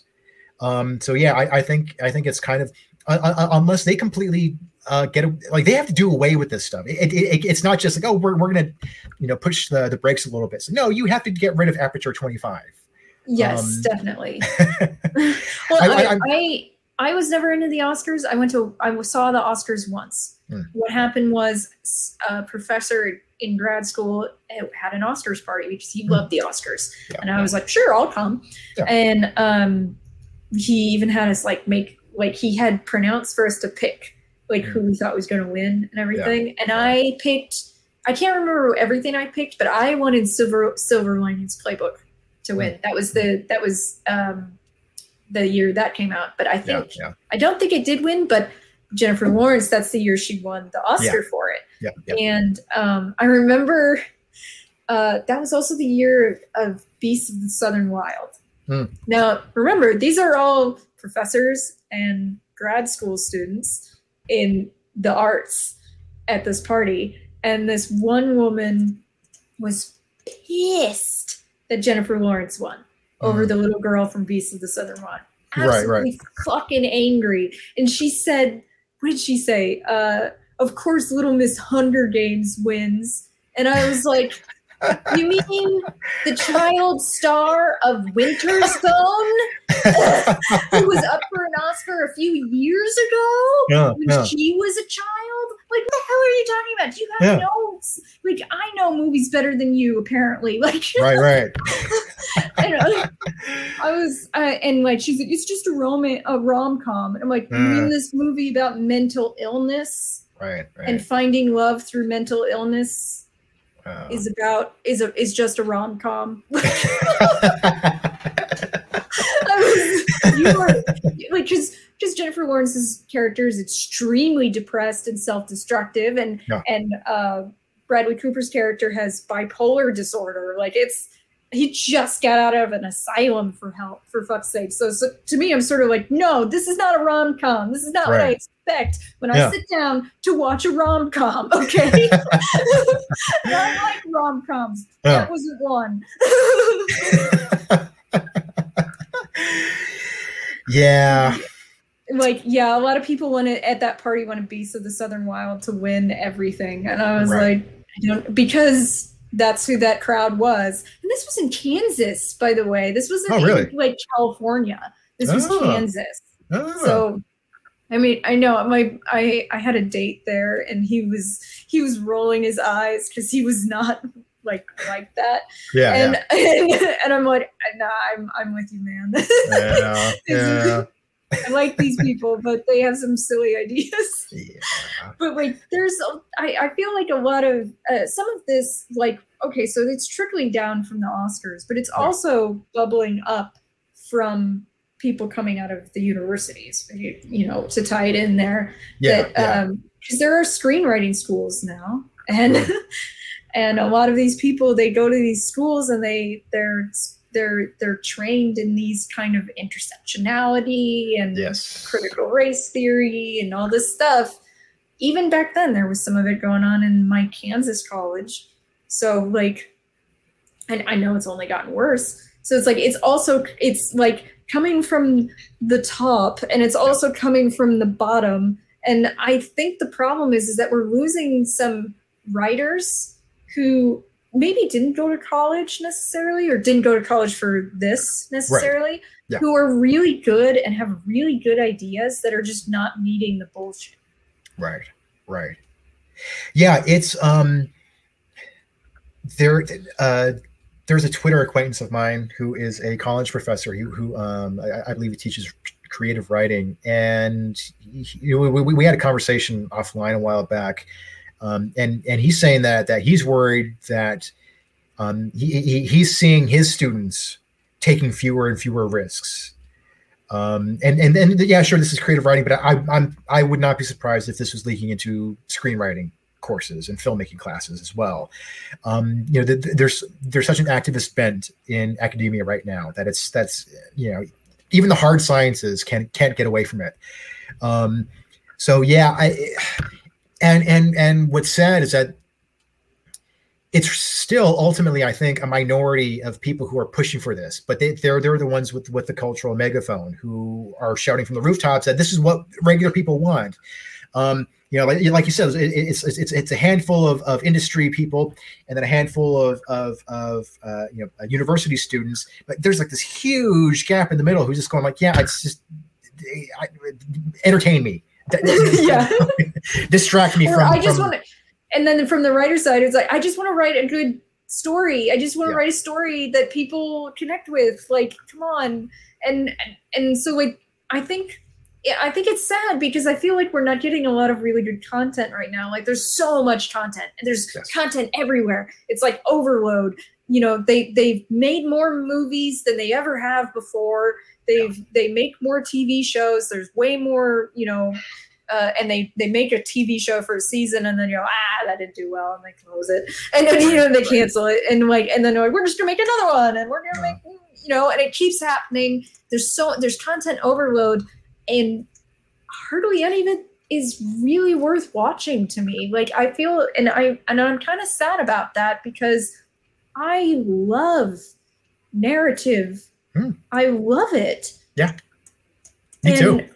Yeah, and I feel like I have to go to the old stuff. Like, I'm like, I haven't seen this. It's from 10 years ago. Maybe it's good. Let's try it. Like, I'm going backwards in time now to get my entertainment. Another aspect that worries me about Aperture 25 and that the whole, you know, an initiative to increase diversity and inclusion for Oscar nominees is the privacy issue. So I have here a quote from the LA Mag article. Not surprisingly, the plan is not being universally applauded in Hollywood.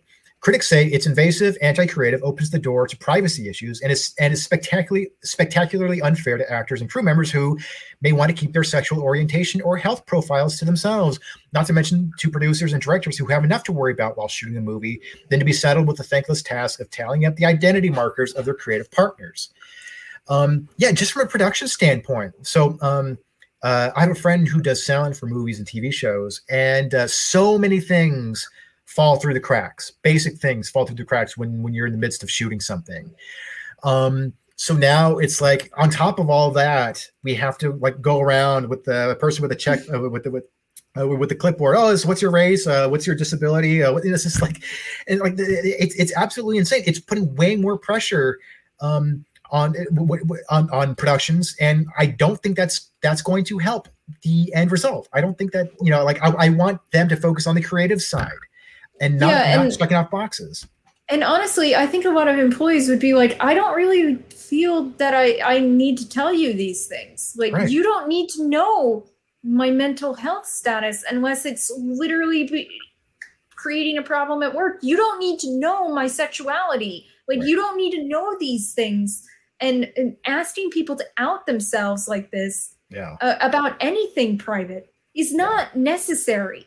Like, it really, and honestly, if you ask these questions 20 years ago, or even 30 or 40, people would be like, excuse me, that's not okay. You're not allowed to ask me these questions. Like, literally, some of the questions that they would have to ask are things you're legally not allowed to ask someone, like in an interview. Right. Like, you're not allowed to ask someone if they're married. You're not allowed to ask someone if they're gay or straight. You're not allowed to ask these questions. Yeah. So it's sort of like, why do you think it's okay to ask them once they're hired? Like, it's still not okay. You don't need to know. Yeah. I hope that if and when these initiatives start to take place on productions going forward, that hopefully that there's like a wave of like, cast and crew members answering, not applicable or not available or whatever. There's just a whole wave of NAs. Okay, well, I can't. I guess I prefer not to answer. Prefer not to answer. Like, exactly. When they asked me that on things, that's what I always put. I don't fucking care. They don't need to know. If they ask me what my preferred pronouns are, I say prefer not to answer. If they ask me if I'm a Ms., Mr., Dr., Ms., Mrs., whatever, don't answer. Like, they don't need to know these things. Right. And it's funny too, because I could actually benefit from telling people I'm a woman on forums like that, because not only because of the ideology, but because then they don't send me like emails and letters that refer to me as a man. Because they do. And honestly, I'm like, it's not a big deal. Unless I'm talking to a doctor, does it really matter that they think I'm a man? Right. Yeah. Really, honestly, if someone says, oh, if I had known you were a woman, I would have like given you priority. I would go, bye forever, because I don't want to work with you. Right. If you literally tell me that, that means you treat the sexes differently in a way that is not acceptable. Like, it's acceptable for doctors to treat people of different sexes differently. Right. It's okay. Like, it's okay to recognize sex differences, but you cannot prejudge people's behavior and like worth and whether or not you give them priority in life based on their sex. That's not okay. So to me, I'm like, I get worried when I start hearing people say something like that about me. They're like, oh, I'm sorry, I didn't know you were a woman. Let me change how I treat you to be nicer. I'm like, whoa. Right. So do you treat every man this way, or like, it's a big deal to me? I'm like, oh, you just told me you're prejudiced. You just admitted it. You just admitted to me that you're prejudiced. I don't think I need you in my life. Right. Yeah. And they don't get it. They think because I'm a minority, like, technically, that would be good for me, that I would appreciate it. It's like, no, I don't want to be around you. I don't know what other ways you're prejudiced. No. Right. No, it's ridiculous, because another thing too is that these standards are constantly shifting. The list of identities that will need to be checked off is just going to keep growing. Like, that's just going to put more and more of a burden on production. So they're going to put disabled on there. They're going to put a mental health issue on there. They're going to put overweight people on there. Everything's going to end up on there eventually. Like, except for white men. Straight white men are literally not going to be on the list at all. Yeah. So that's the one thing. Not really related to filmmaking, but still kind of related to pop culture. So I recently applied to be a writer for Screen Rant. Just for the hell of it, just maybe write an article or two a week or something, make a little extra money on the side. And I declined. Because I was going through the training session, and there's a sensitivity portion, and it was so I needed to drink a beer to get through it. It was so bad. It was one of those things where it's like they would have a video playing, and if you clicked away, then the video would just automatically pause. So you had to sit there and like watch it. So it's like, all right, fine. Like, I need to do something, because I'm not going to watch it. I'm just gonna, but I remember because this is just like a week ago.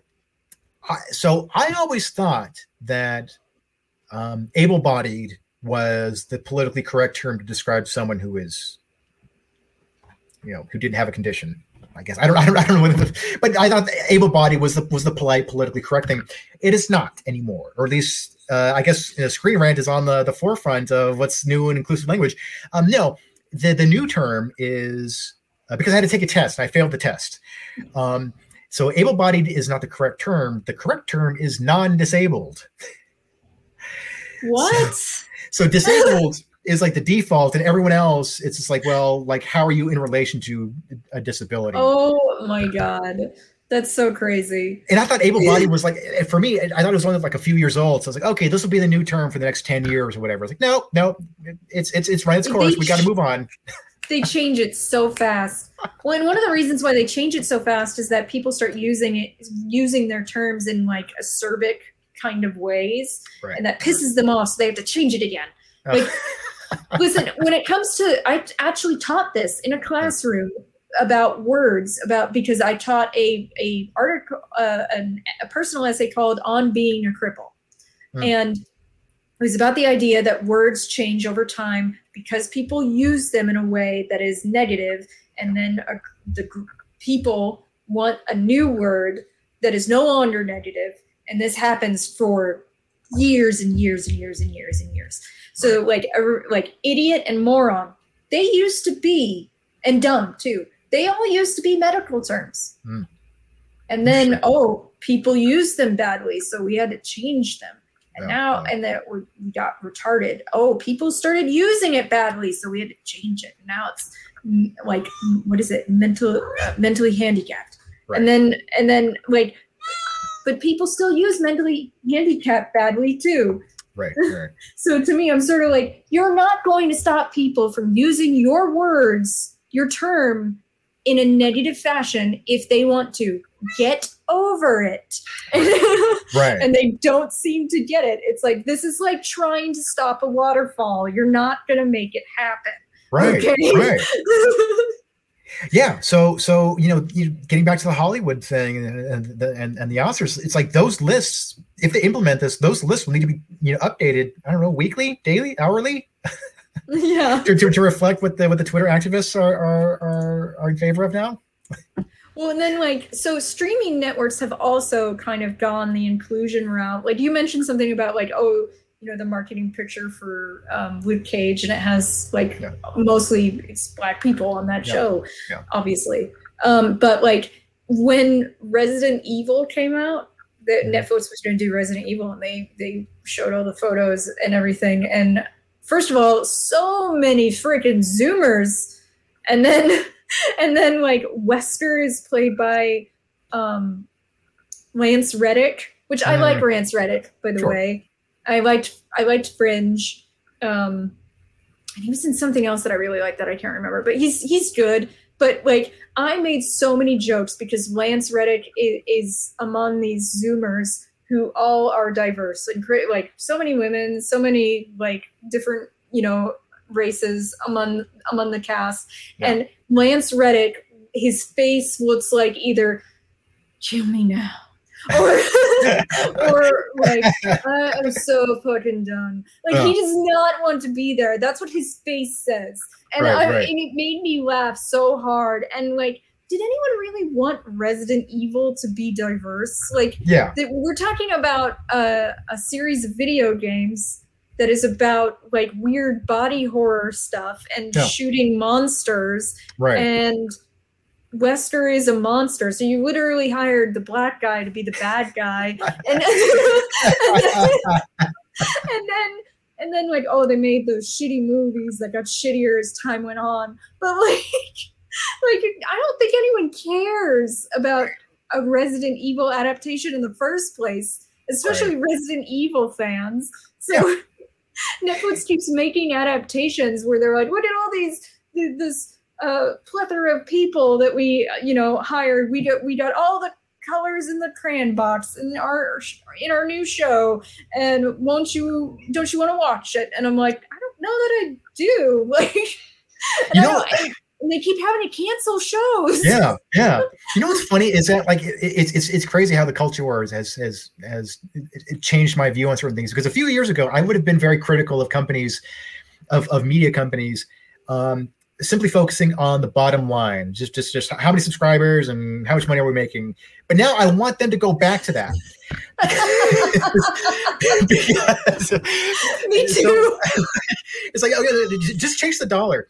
So, like, I mean, so for example, like you know, every time Dave Chappelle releases a special on Netflix, you know, it might seem like a lot where you know Dave Chappelle releases a special, it gets a lot of controversy, and so Netflix gets 10,000 people, you know, yelling at them on Twitter. It's like, yeah, but you got 12 million people to tune in. Who gives a fuck about the 10,000 dipshits? Focus on the 12 million subscribers who tuned in. So it's like now I'm like, yeah, dude, just chase the money now. Like, don't chase the Twitter cloud now. Just go for the fucking audience. Well, and when they made the TV show Sense8, which I did watch, I haven't seen the movie yet, but I watched the show and I enjoyed it for the most part. I had some problems with it. But here's the thing. It's an incredibly diverse group of people, but they were from all over the world. There was literally a person who was in Africa. There was literally a person who was in India. There was literally a person in South Korea, and it was and one in Mexico. And it's like, yeah, so their diversity makes sense when you literally place them in these different countries. Like it totally, I'm like, I don't have a problem with this. Obviously the Wachowskis have a trans character in there because they're trans. And honestly, if you are trans and you're writing about the trans experience, that makes sense to some regard. Like, you know, it's like, it's, you know, write what you know and everything. Like, I'm okay with that. But, and she wasn't like huge. She didn't over dominate the entire storyline. So it's not like, and it got to a point where it didn't matter that she was trans. Like it didn't matter to the plot. It had nothing to do with anything. So it's like, I don't care anymore. I don't mind. So like, to me that worked. But then they do something where they have to gender swap, they have to race swap people to get it done. And I'm like, why are you doing this? Like another pretty good example of super woke, which by the way, the Obamas did like essentially buy Netflix. So it kind of, that's when things started going downhill. Yeah. But like Altered Carbon, the first season is my favorite, one of my favorite TV shows of all time. It's so good. And it has diversity in it. There's a Mexican woman in it. There's a Russian Japanese guy in a white guy's body. So that's a little confusing. But and then there's a Muslim guy in it, and there is a Japanese guy and everything. And to be honest with you, none of that bothered me. And it was because the characters were all like real and they were well developed, and the storyline was amazing, and it asked really interesting questions about consciousness and what makes you human and how do you deal with this kind of technology. It was really interesting. And season 2 comes out and I can't even finish it because they made everybody black. Everyone's black. And I'm like, okay, you have less diversity than you did before. Right. Yeah, I mean, and here's the thing is that, you know, when you cater for the woke audience, like the super hyper woke audience is actually still very small. And here's the problem though too, is that they're also very fickle. You'll never be able to fully satisfy them. So like, you know, I remember it was for the first Doctor Strange movie, the Ancient One in the comics was an old Asian guy. But they at Marvel Studios thought that they changed his character to a white woman who was played by Tilda Swinton because they thought that the old Asian guy, like it was just too much of an Asian stereotype. But then audiences complained, or I shouldn't say audiences, woke audiences complained that they changed an Asian character into a white character. And so it's just like, yeah, they like, but that's the thing is like you lose the ethnic diversity, but you increase the gender diversity, but then it still pissed people off.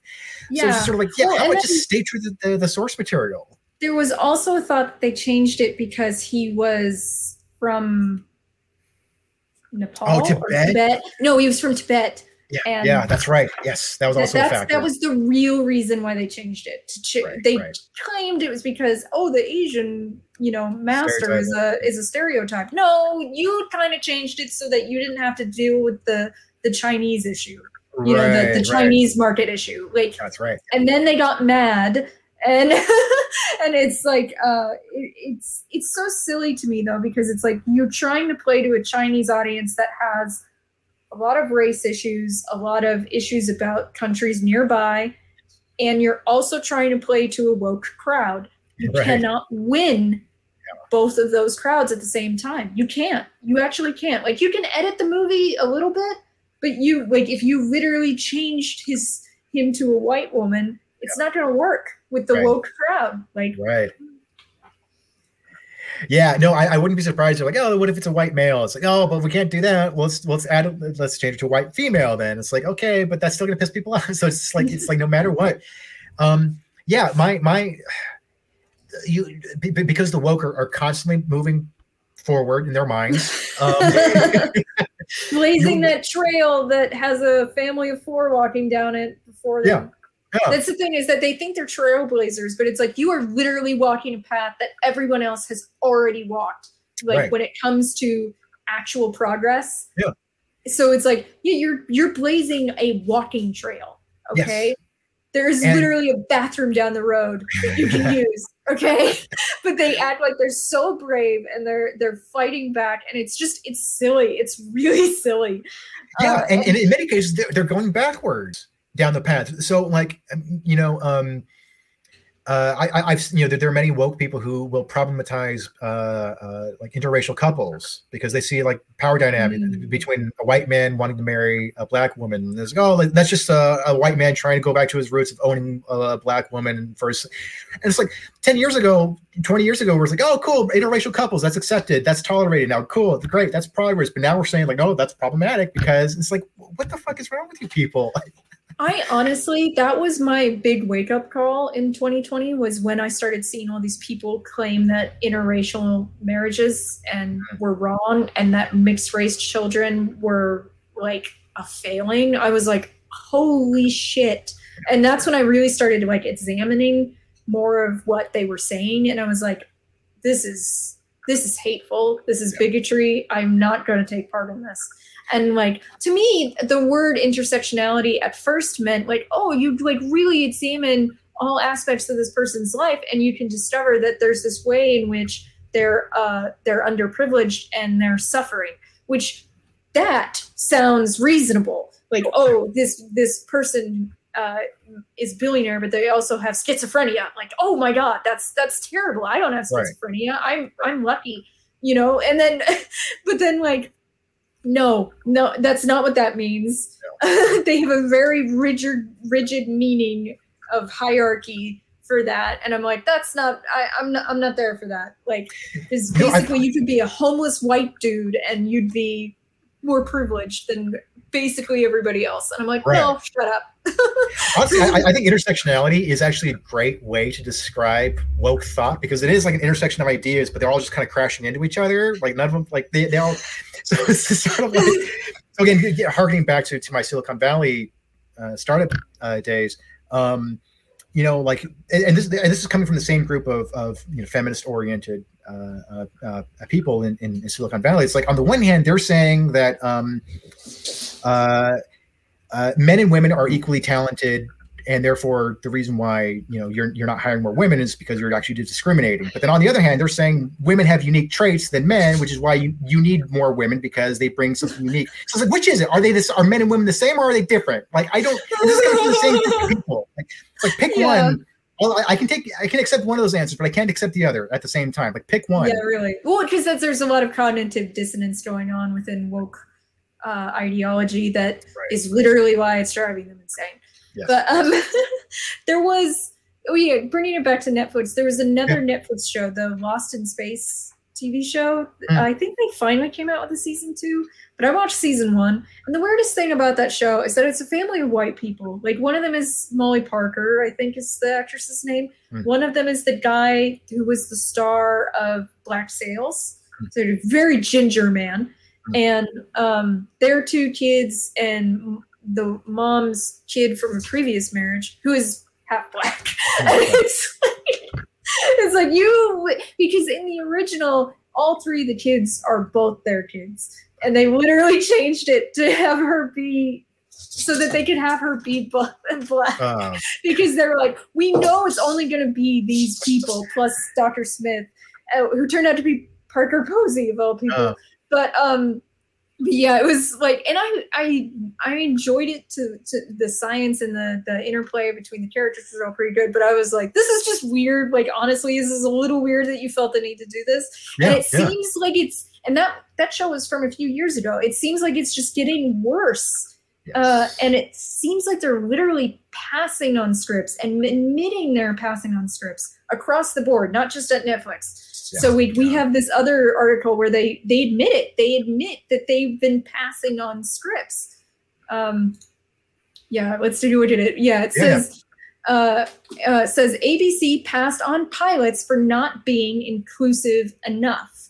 So this means something like Friends, which is one of the highest grossing TV shows of all time, would not be made. Yeah. And I have often heard that from various reviewers that, Friends has no black people in it, and it almost doesn't. Like, it literally almost doesn't. Right. And then like a show like The Big Bang Theory would be maybe not. Like Raj, that's a little better. Yeah. Howard doesn't count. You know Howard doesn't count. No. But yeah, so they're like they're willing to pass on scripts, incredibly well written scripts. Yes. Yeah, it's I mean, a big part of wokeness is attacking the very idea of marriage, which I don't know why they think in the industry that will result in good storytelling. It's like, I mean, like, just middle America likes to be entertained. Regular people who did not take gender studies courses. I mean, so there was a movie. It was a transgender vampire movie that came out a few years ago called Bit, and I did an article on it from Medium, and it was I hadn't seen the movie, but it was just based on interviews with the director, and he was talking about how he read all these feminist books and books on gender ideology and how he incorporated that into his film. And when you watch the trailer, it's so on the nose. I mean, it was so obvious that it was anti-male and all that. Mm-hmm. But it's like they're really going out of their way to make movies for people who have like masters in feminist dance theory or whatever. Like it's it's like, how small is your audience, man? How much money are you spending on this audience for like what, 10,000 people? Like what the hell are you doing? And because here's the thing is that even people who have those degrees might not necessarily like movies. Exactly. Yeah. That's a bigger risk, honestly, is making a movie that's like, well, this is about transgender ideology and placement in society. It's like, yeah, buddy, we're not going to give you $1 million to make this indie flick.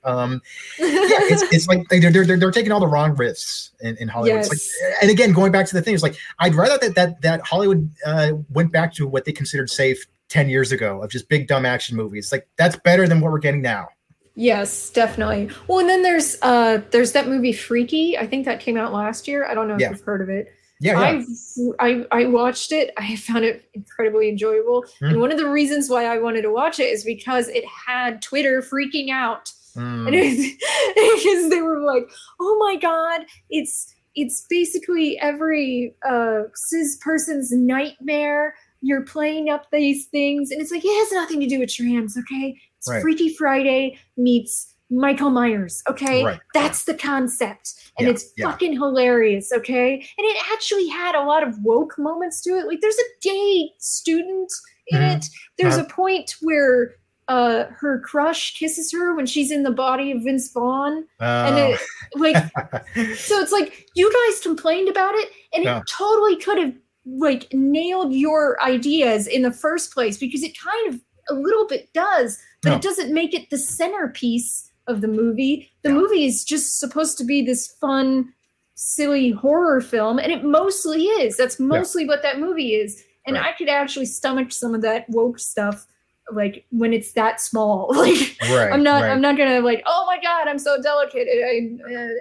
Not everything was perfect. Like I'm not that delicate about my content, but like it was mostly just a fun movie, and they literally freaked out before they even saw it, just because of the trailers. And and I'm so glad I did watch it, because I did really enjoy it, and I felt like it actually was taking some risks on that front, because it's like it's risky to even bring up these subjects, because even bringing up their ideological, sacred cows could result, even if you're supportive of them in the end, could end up getting you with a mob after you. That's how dumb these people are.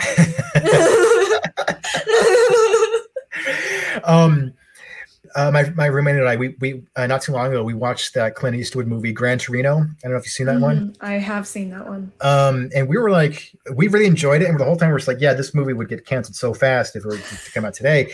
But it's also secretly woke, because it's about a grumpy old racist white man who learns to be less racist. But I doubt that a woke audience would be able to grasp that. Well, I think I think that at that side, it might be considered, you could label it liberal at that point. Like, like not necessarily like woke ideology. I don't know. It's kind of like, because some of the like, don't be a bigot is not, they don't own that. Like, I don't think they own it. They didn't come up with it, although they like to act like they did. It's much older than that. Of course. So to me, that's where that movie lands, which is a really good movie. I love it. Yeah. It's so good. It's definitely one that I suggest, because it brings up a lot of ideas about gang violence and how people can feel trapped by it, and like it has some funny moments too. Like when one of his kids gives him a grabber so that he doesn't have to like bend over or reach too high, and I'm like, yeah, you gave the guy who's Clint Eastwood, by the way, who's essentially a giant, a grabber. Like, he can reach all the top shelves, okay? And that always made me laugh, because it's like the most, and the point of that gift is to show how like disconnected his family is from him, and it's like that's brilliant. You didn't have to tell me that. You showed me that, and that's the kind of stuff I feel like we're missing now. Is the show don't tell, because it's so much easier to tell with ideology. It's so much harder to show like that something is, this is what you believe. That's you can't proselytize when you're showing. It's a lot more difficult. Yeah, absolutely. And I'm definitely, I see a lot of the proselytizing here in LA just in local creative institutions. So for example, I went to a while back, I went to the Hammer Museum, and seeing the contrast between like student art and like actual artists, it was night and day. Like seeing like the more activist oriented stuff versus like, they actually had some original paintings from Fresh Impressionists, and so they had like a feminist exhibition there that I managed to stomach a little bit. And I remember one of the works was a blown up picture of a naked woman from like Hustler magazine or something, and then just like neon paint just splattered on it. And it was obviously, it was about the male gaze, and like it was even in the description about subverting male expectations of beauty, blah blah blah. I was like, okay, there's nothing for me to ponder over. Like, I know there's no mystery here. I think a much more interesting approach to art making is something where it's like, yeah, it can be seen as feminist, but it can also be seen as favoring the male perspective on things. It's like, I like that. That's interesting. Confuse people, like give people, this isn't it. Exactly. It always cracks me up. I can't remember the last time that this happened, but like whenever a movie comes out and both conservatives and liberals are angry about it, I'm like, oh, that's cool. Like it's pissing people out. It's pissing everybody off, because different people can come to it and come out of it with different interpretations. Like, that's what good art should do. Yes, definitely. You remind me of something. I saw something when I was in college. There was a room that they displayed art in the art building, and one of them, it was all the art was by this one guy, and it was all just drawings, just pencil drawings. And one of the drawings is of a young woman. You can't quite see her face, and she's like doing this, and she's got this like look of anguish kind of underneath her fists. And I was like, wow, that's like a lot of emotion going on there. And then I looked at the title, and it was called Miranda's Rights. And I was like, whoa. Because if you know the history of the Miranda's Rights thing, that one was kind of a gut punch. I was like, okay, you said what you actually wanted to say, but you did a good job of it, honestly. Right. Because, like, I don't know, Justice Earl Warren is someone, like, if he was a collectivist, he was an activist judge, and he was progressive. He was already a problem, and he didn't care about victims' rights. And so to me, I was sort of like, I already knew the history of all that, but you have to know a lot to really understand that image. Right. Like, except for the fact that, like I said, the drawing, it's already evoking it. You're like, wow, she's in a lot of anguish. You can see that. Yeah. So it's like he did capture the feeling, at least, like, and it's probably how he felt reading about the Miranda's Rights situation, which I understand, because I felt horrible reading about that. I was like, this felt like a miscarriage of justice to me. But like, the thing is, though, is that, like, he didn't come out and say Justice Earl Warren is an asshole. Like, you know, it wasn't like a drawing of Justice Earl Warren with his throat slit or something stupid like that, you know? Right. Yeah. which I would have considered, like, this is dumb. Like, I don't need to see this, you know? Yeah. There's like a different quality to that.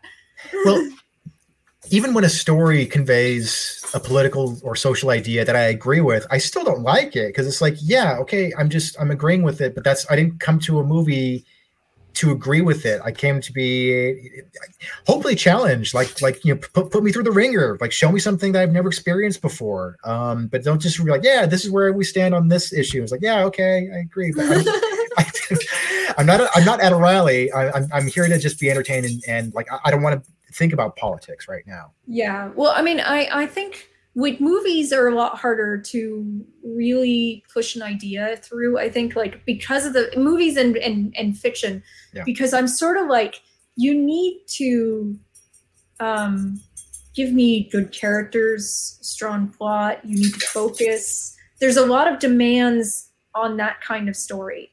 And like, a piece of static art, like, is, you know, it's like, it's just an image. You just look at it, you just glance at it, you know, like, it's not like you could stare at it for a very long time if you wanted to, but it doesn't give you, it's not as engaging, honestly, as a movie.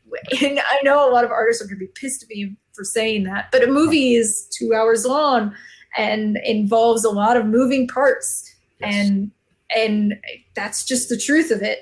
And so to me, I feel like it's a lot harder to maintain contact with an audience for that long and just proselytize. It's like sitting there for an hour and a half, or reading, like, oh my God, reading a whole novel of just proselytizing. You are asking a lot of your audience, a lot of their engagement. And I can't, like, you can sometimes get away with it with satire, with something short, but like, honestly, if you're doing something that you know, you're just trying to entertain people, you cannot proselytize. I just don't see how it's going to work. Yeah, no, absolutely. And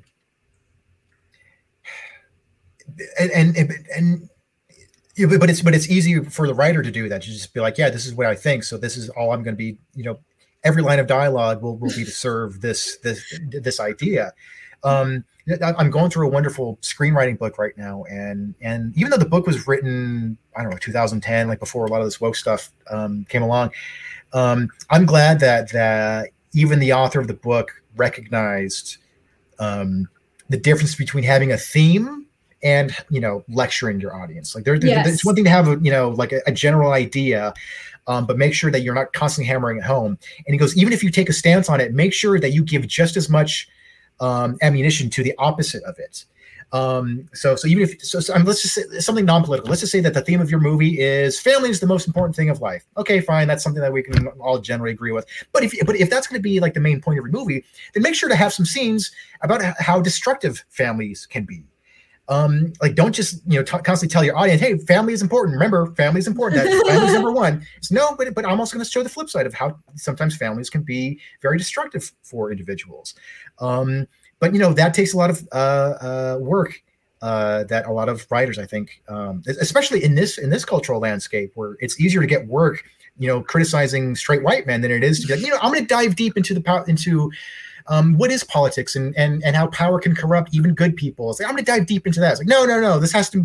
We want the Democrat to win in this movie. Well, and then it's kind of funny because I'm thinking about the idea that you. There's all these writers who essentially want to write fiction, which is in movies or books or TV shows, whatever, what have you, and tell us exactly what to think and what they think about these very serious subjects, to which I respond, write an article. Yes.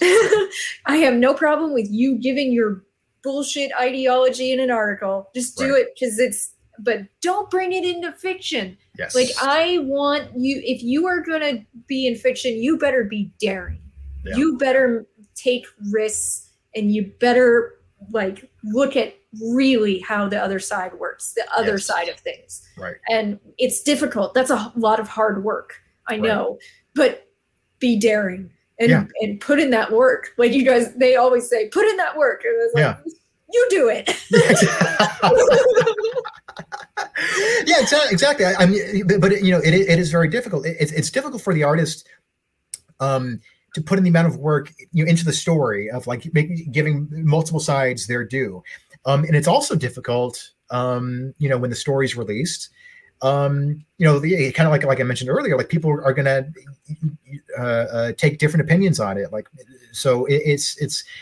I understand the impulse to have I want my audience to learn something from this movie, and I want them to see the world the way I see it. But you also have to be willing to be like, yeah, this will probably provoke the exact opposite reaction that I intend, but I'm willing to endure that as the artist because I've said what I needed to say, and I'm going to it's in the audience's hands now. That's not easy for a lot of artists to do.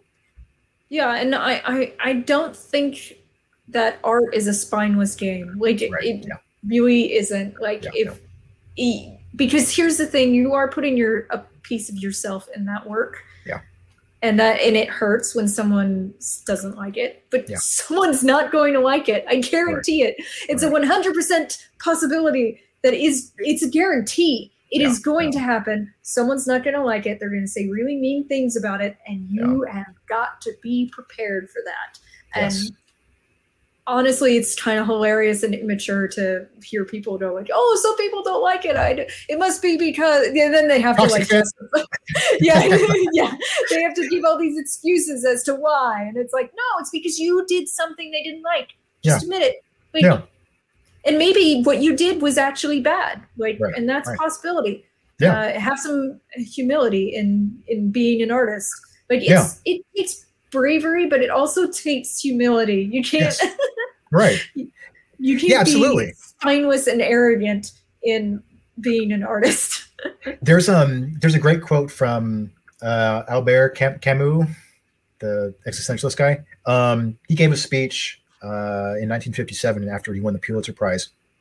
And the speech is actually you can buy it. It's a little booklet thing. It's called "Create Dangerously: The Power and Responsibility of the Artist." And I definitely recommend everyone who's interested in this culture war that we're going through, and especially its effects on the artists, to check it out. It's cheap. It's like $7 or something for a little thing. But there's a great quote in there that has really stuck with me. It goes something like this. But perhaps there is no peace for an artist except for the peace found in the heat of battle. And I love the idea of the artist being a fighter, of no matter what, there will always be challenges. There will always be someone who's trying to silence you. whether it's from the political side or the social side or from the critical side or from the business side. Like you have to stand by your work, and don't think that you can just release something into the world and people will love it and you will be cherished and you will make money from that. So no, you have to fight at every stage. You're gonna have to fight writer's block. You're gonna have to fight the lack of ideas. So I want to see more artists stand up and take risks and be willing to endure the slings and arrows of going out there and saying, this is what I think is going on in the world right now. And if you don't like it, then that's fine. I don't care. I'll take my business elsewhere. But we're seeing too many creators, especially in Hollywood, to bring it all back, who are just willing to bow down to a very small, a relative minority of people who are saying, no, this is what you should think, and this is who you should vote for, and I want you to reflect my political views. It's like, yeah, they're making movies about explosions and aliens and dragons. Like, don't politicize this. Oh, and especially politicizing superhero fantasy. Like it's literally a fantasy. Like it's so insane to politicize that. Like a lot of art is escapism. Superheroes are one of those. Yes. Yes.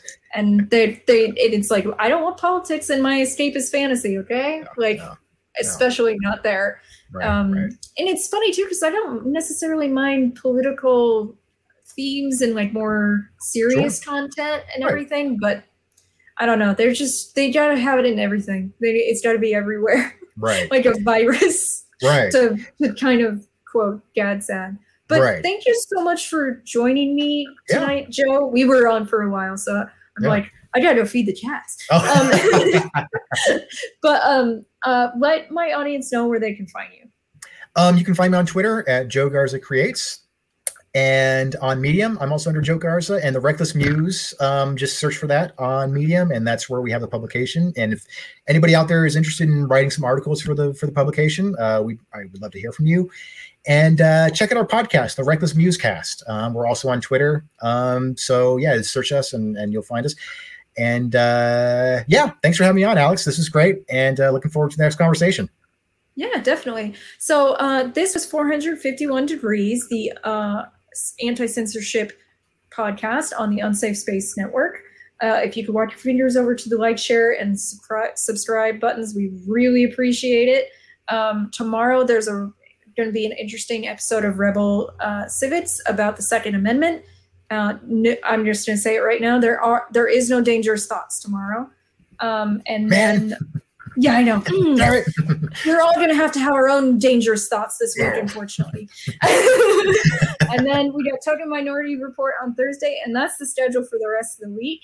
Hopefully Narrative Dissonance is back on Monday. I will let you guys know on social media, and I will see you guys next time.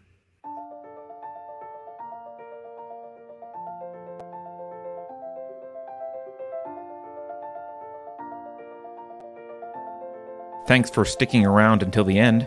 If you're new to Unsafe Space, check out our deep content library that includes discussions with everyone from James Lindsay to Brett Weinstein. And please consider helping to fund our work by visiting unsafespace.com/donate. You can find us on a variety of social media platforms, and you can find a community of like-minded individuals on our Unsafe Space Discord server, which is open to financial supporters at any level. We hope to see you there. Warning. This is an unsafe space. Dangerous ideas have been detected. The content of this production does not meet WHO health and safety standards. Please report to a United Nations Sanitization Center immediately. Association with the following individuals is strictly prohibited. Experts who benefit from printing money agree that printing money does not cause price inflation. Trust me, just 2 more weeks to slow the spread of monkeypox. If you think about it, no one should be allowed to express opinions. But don't. Think about it, I mean. That's not your job. Thinking has been scientifically proven to be less efficient than compliance. Science, scientific. and scientifically are registered trademarks of the World Economic Forum. Unauthorized use is prohibited. Computer voice courtesy. Never mind, that last line is fake news. Please disregard it and return to your safe space immediately. There will be cake.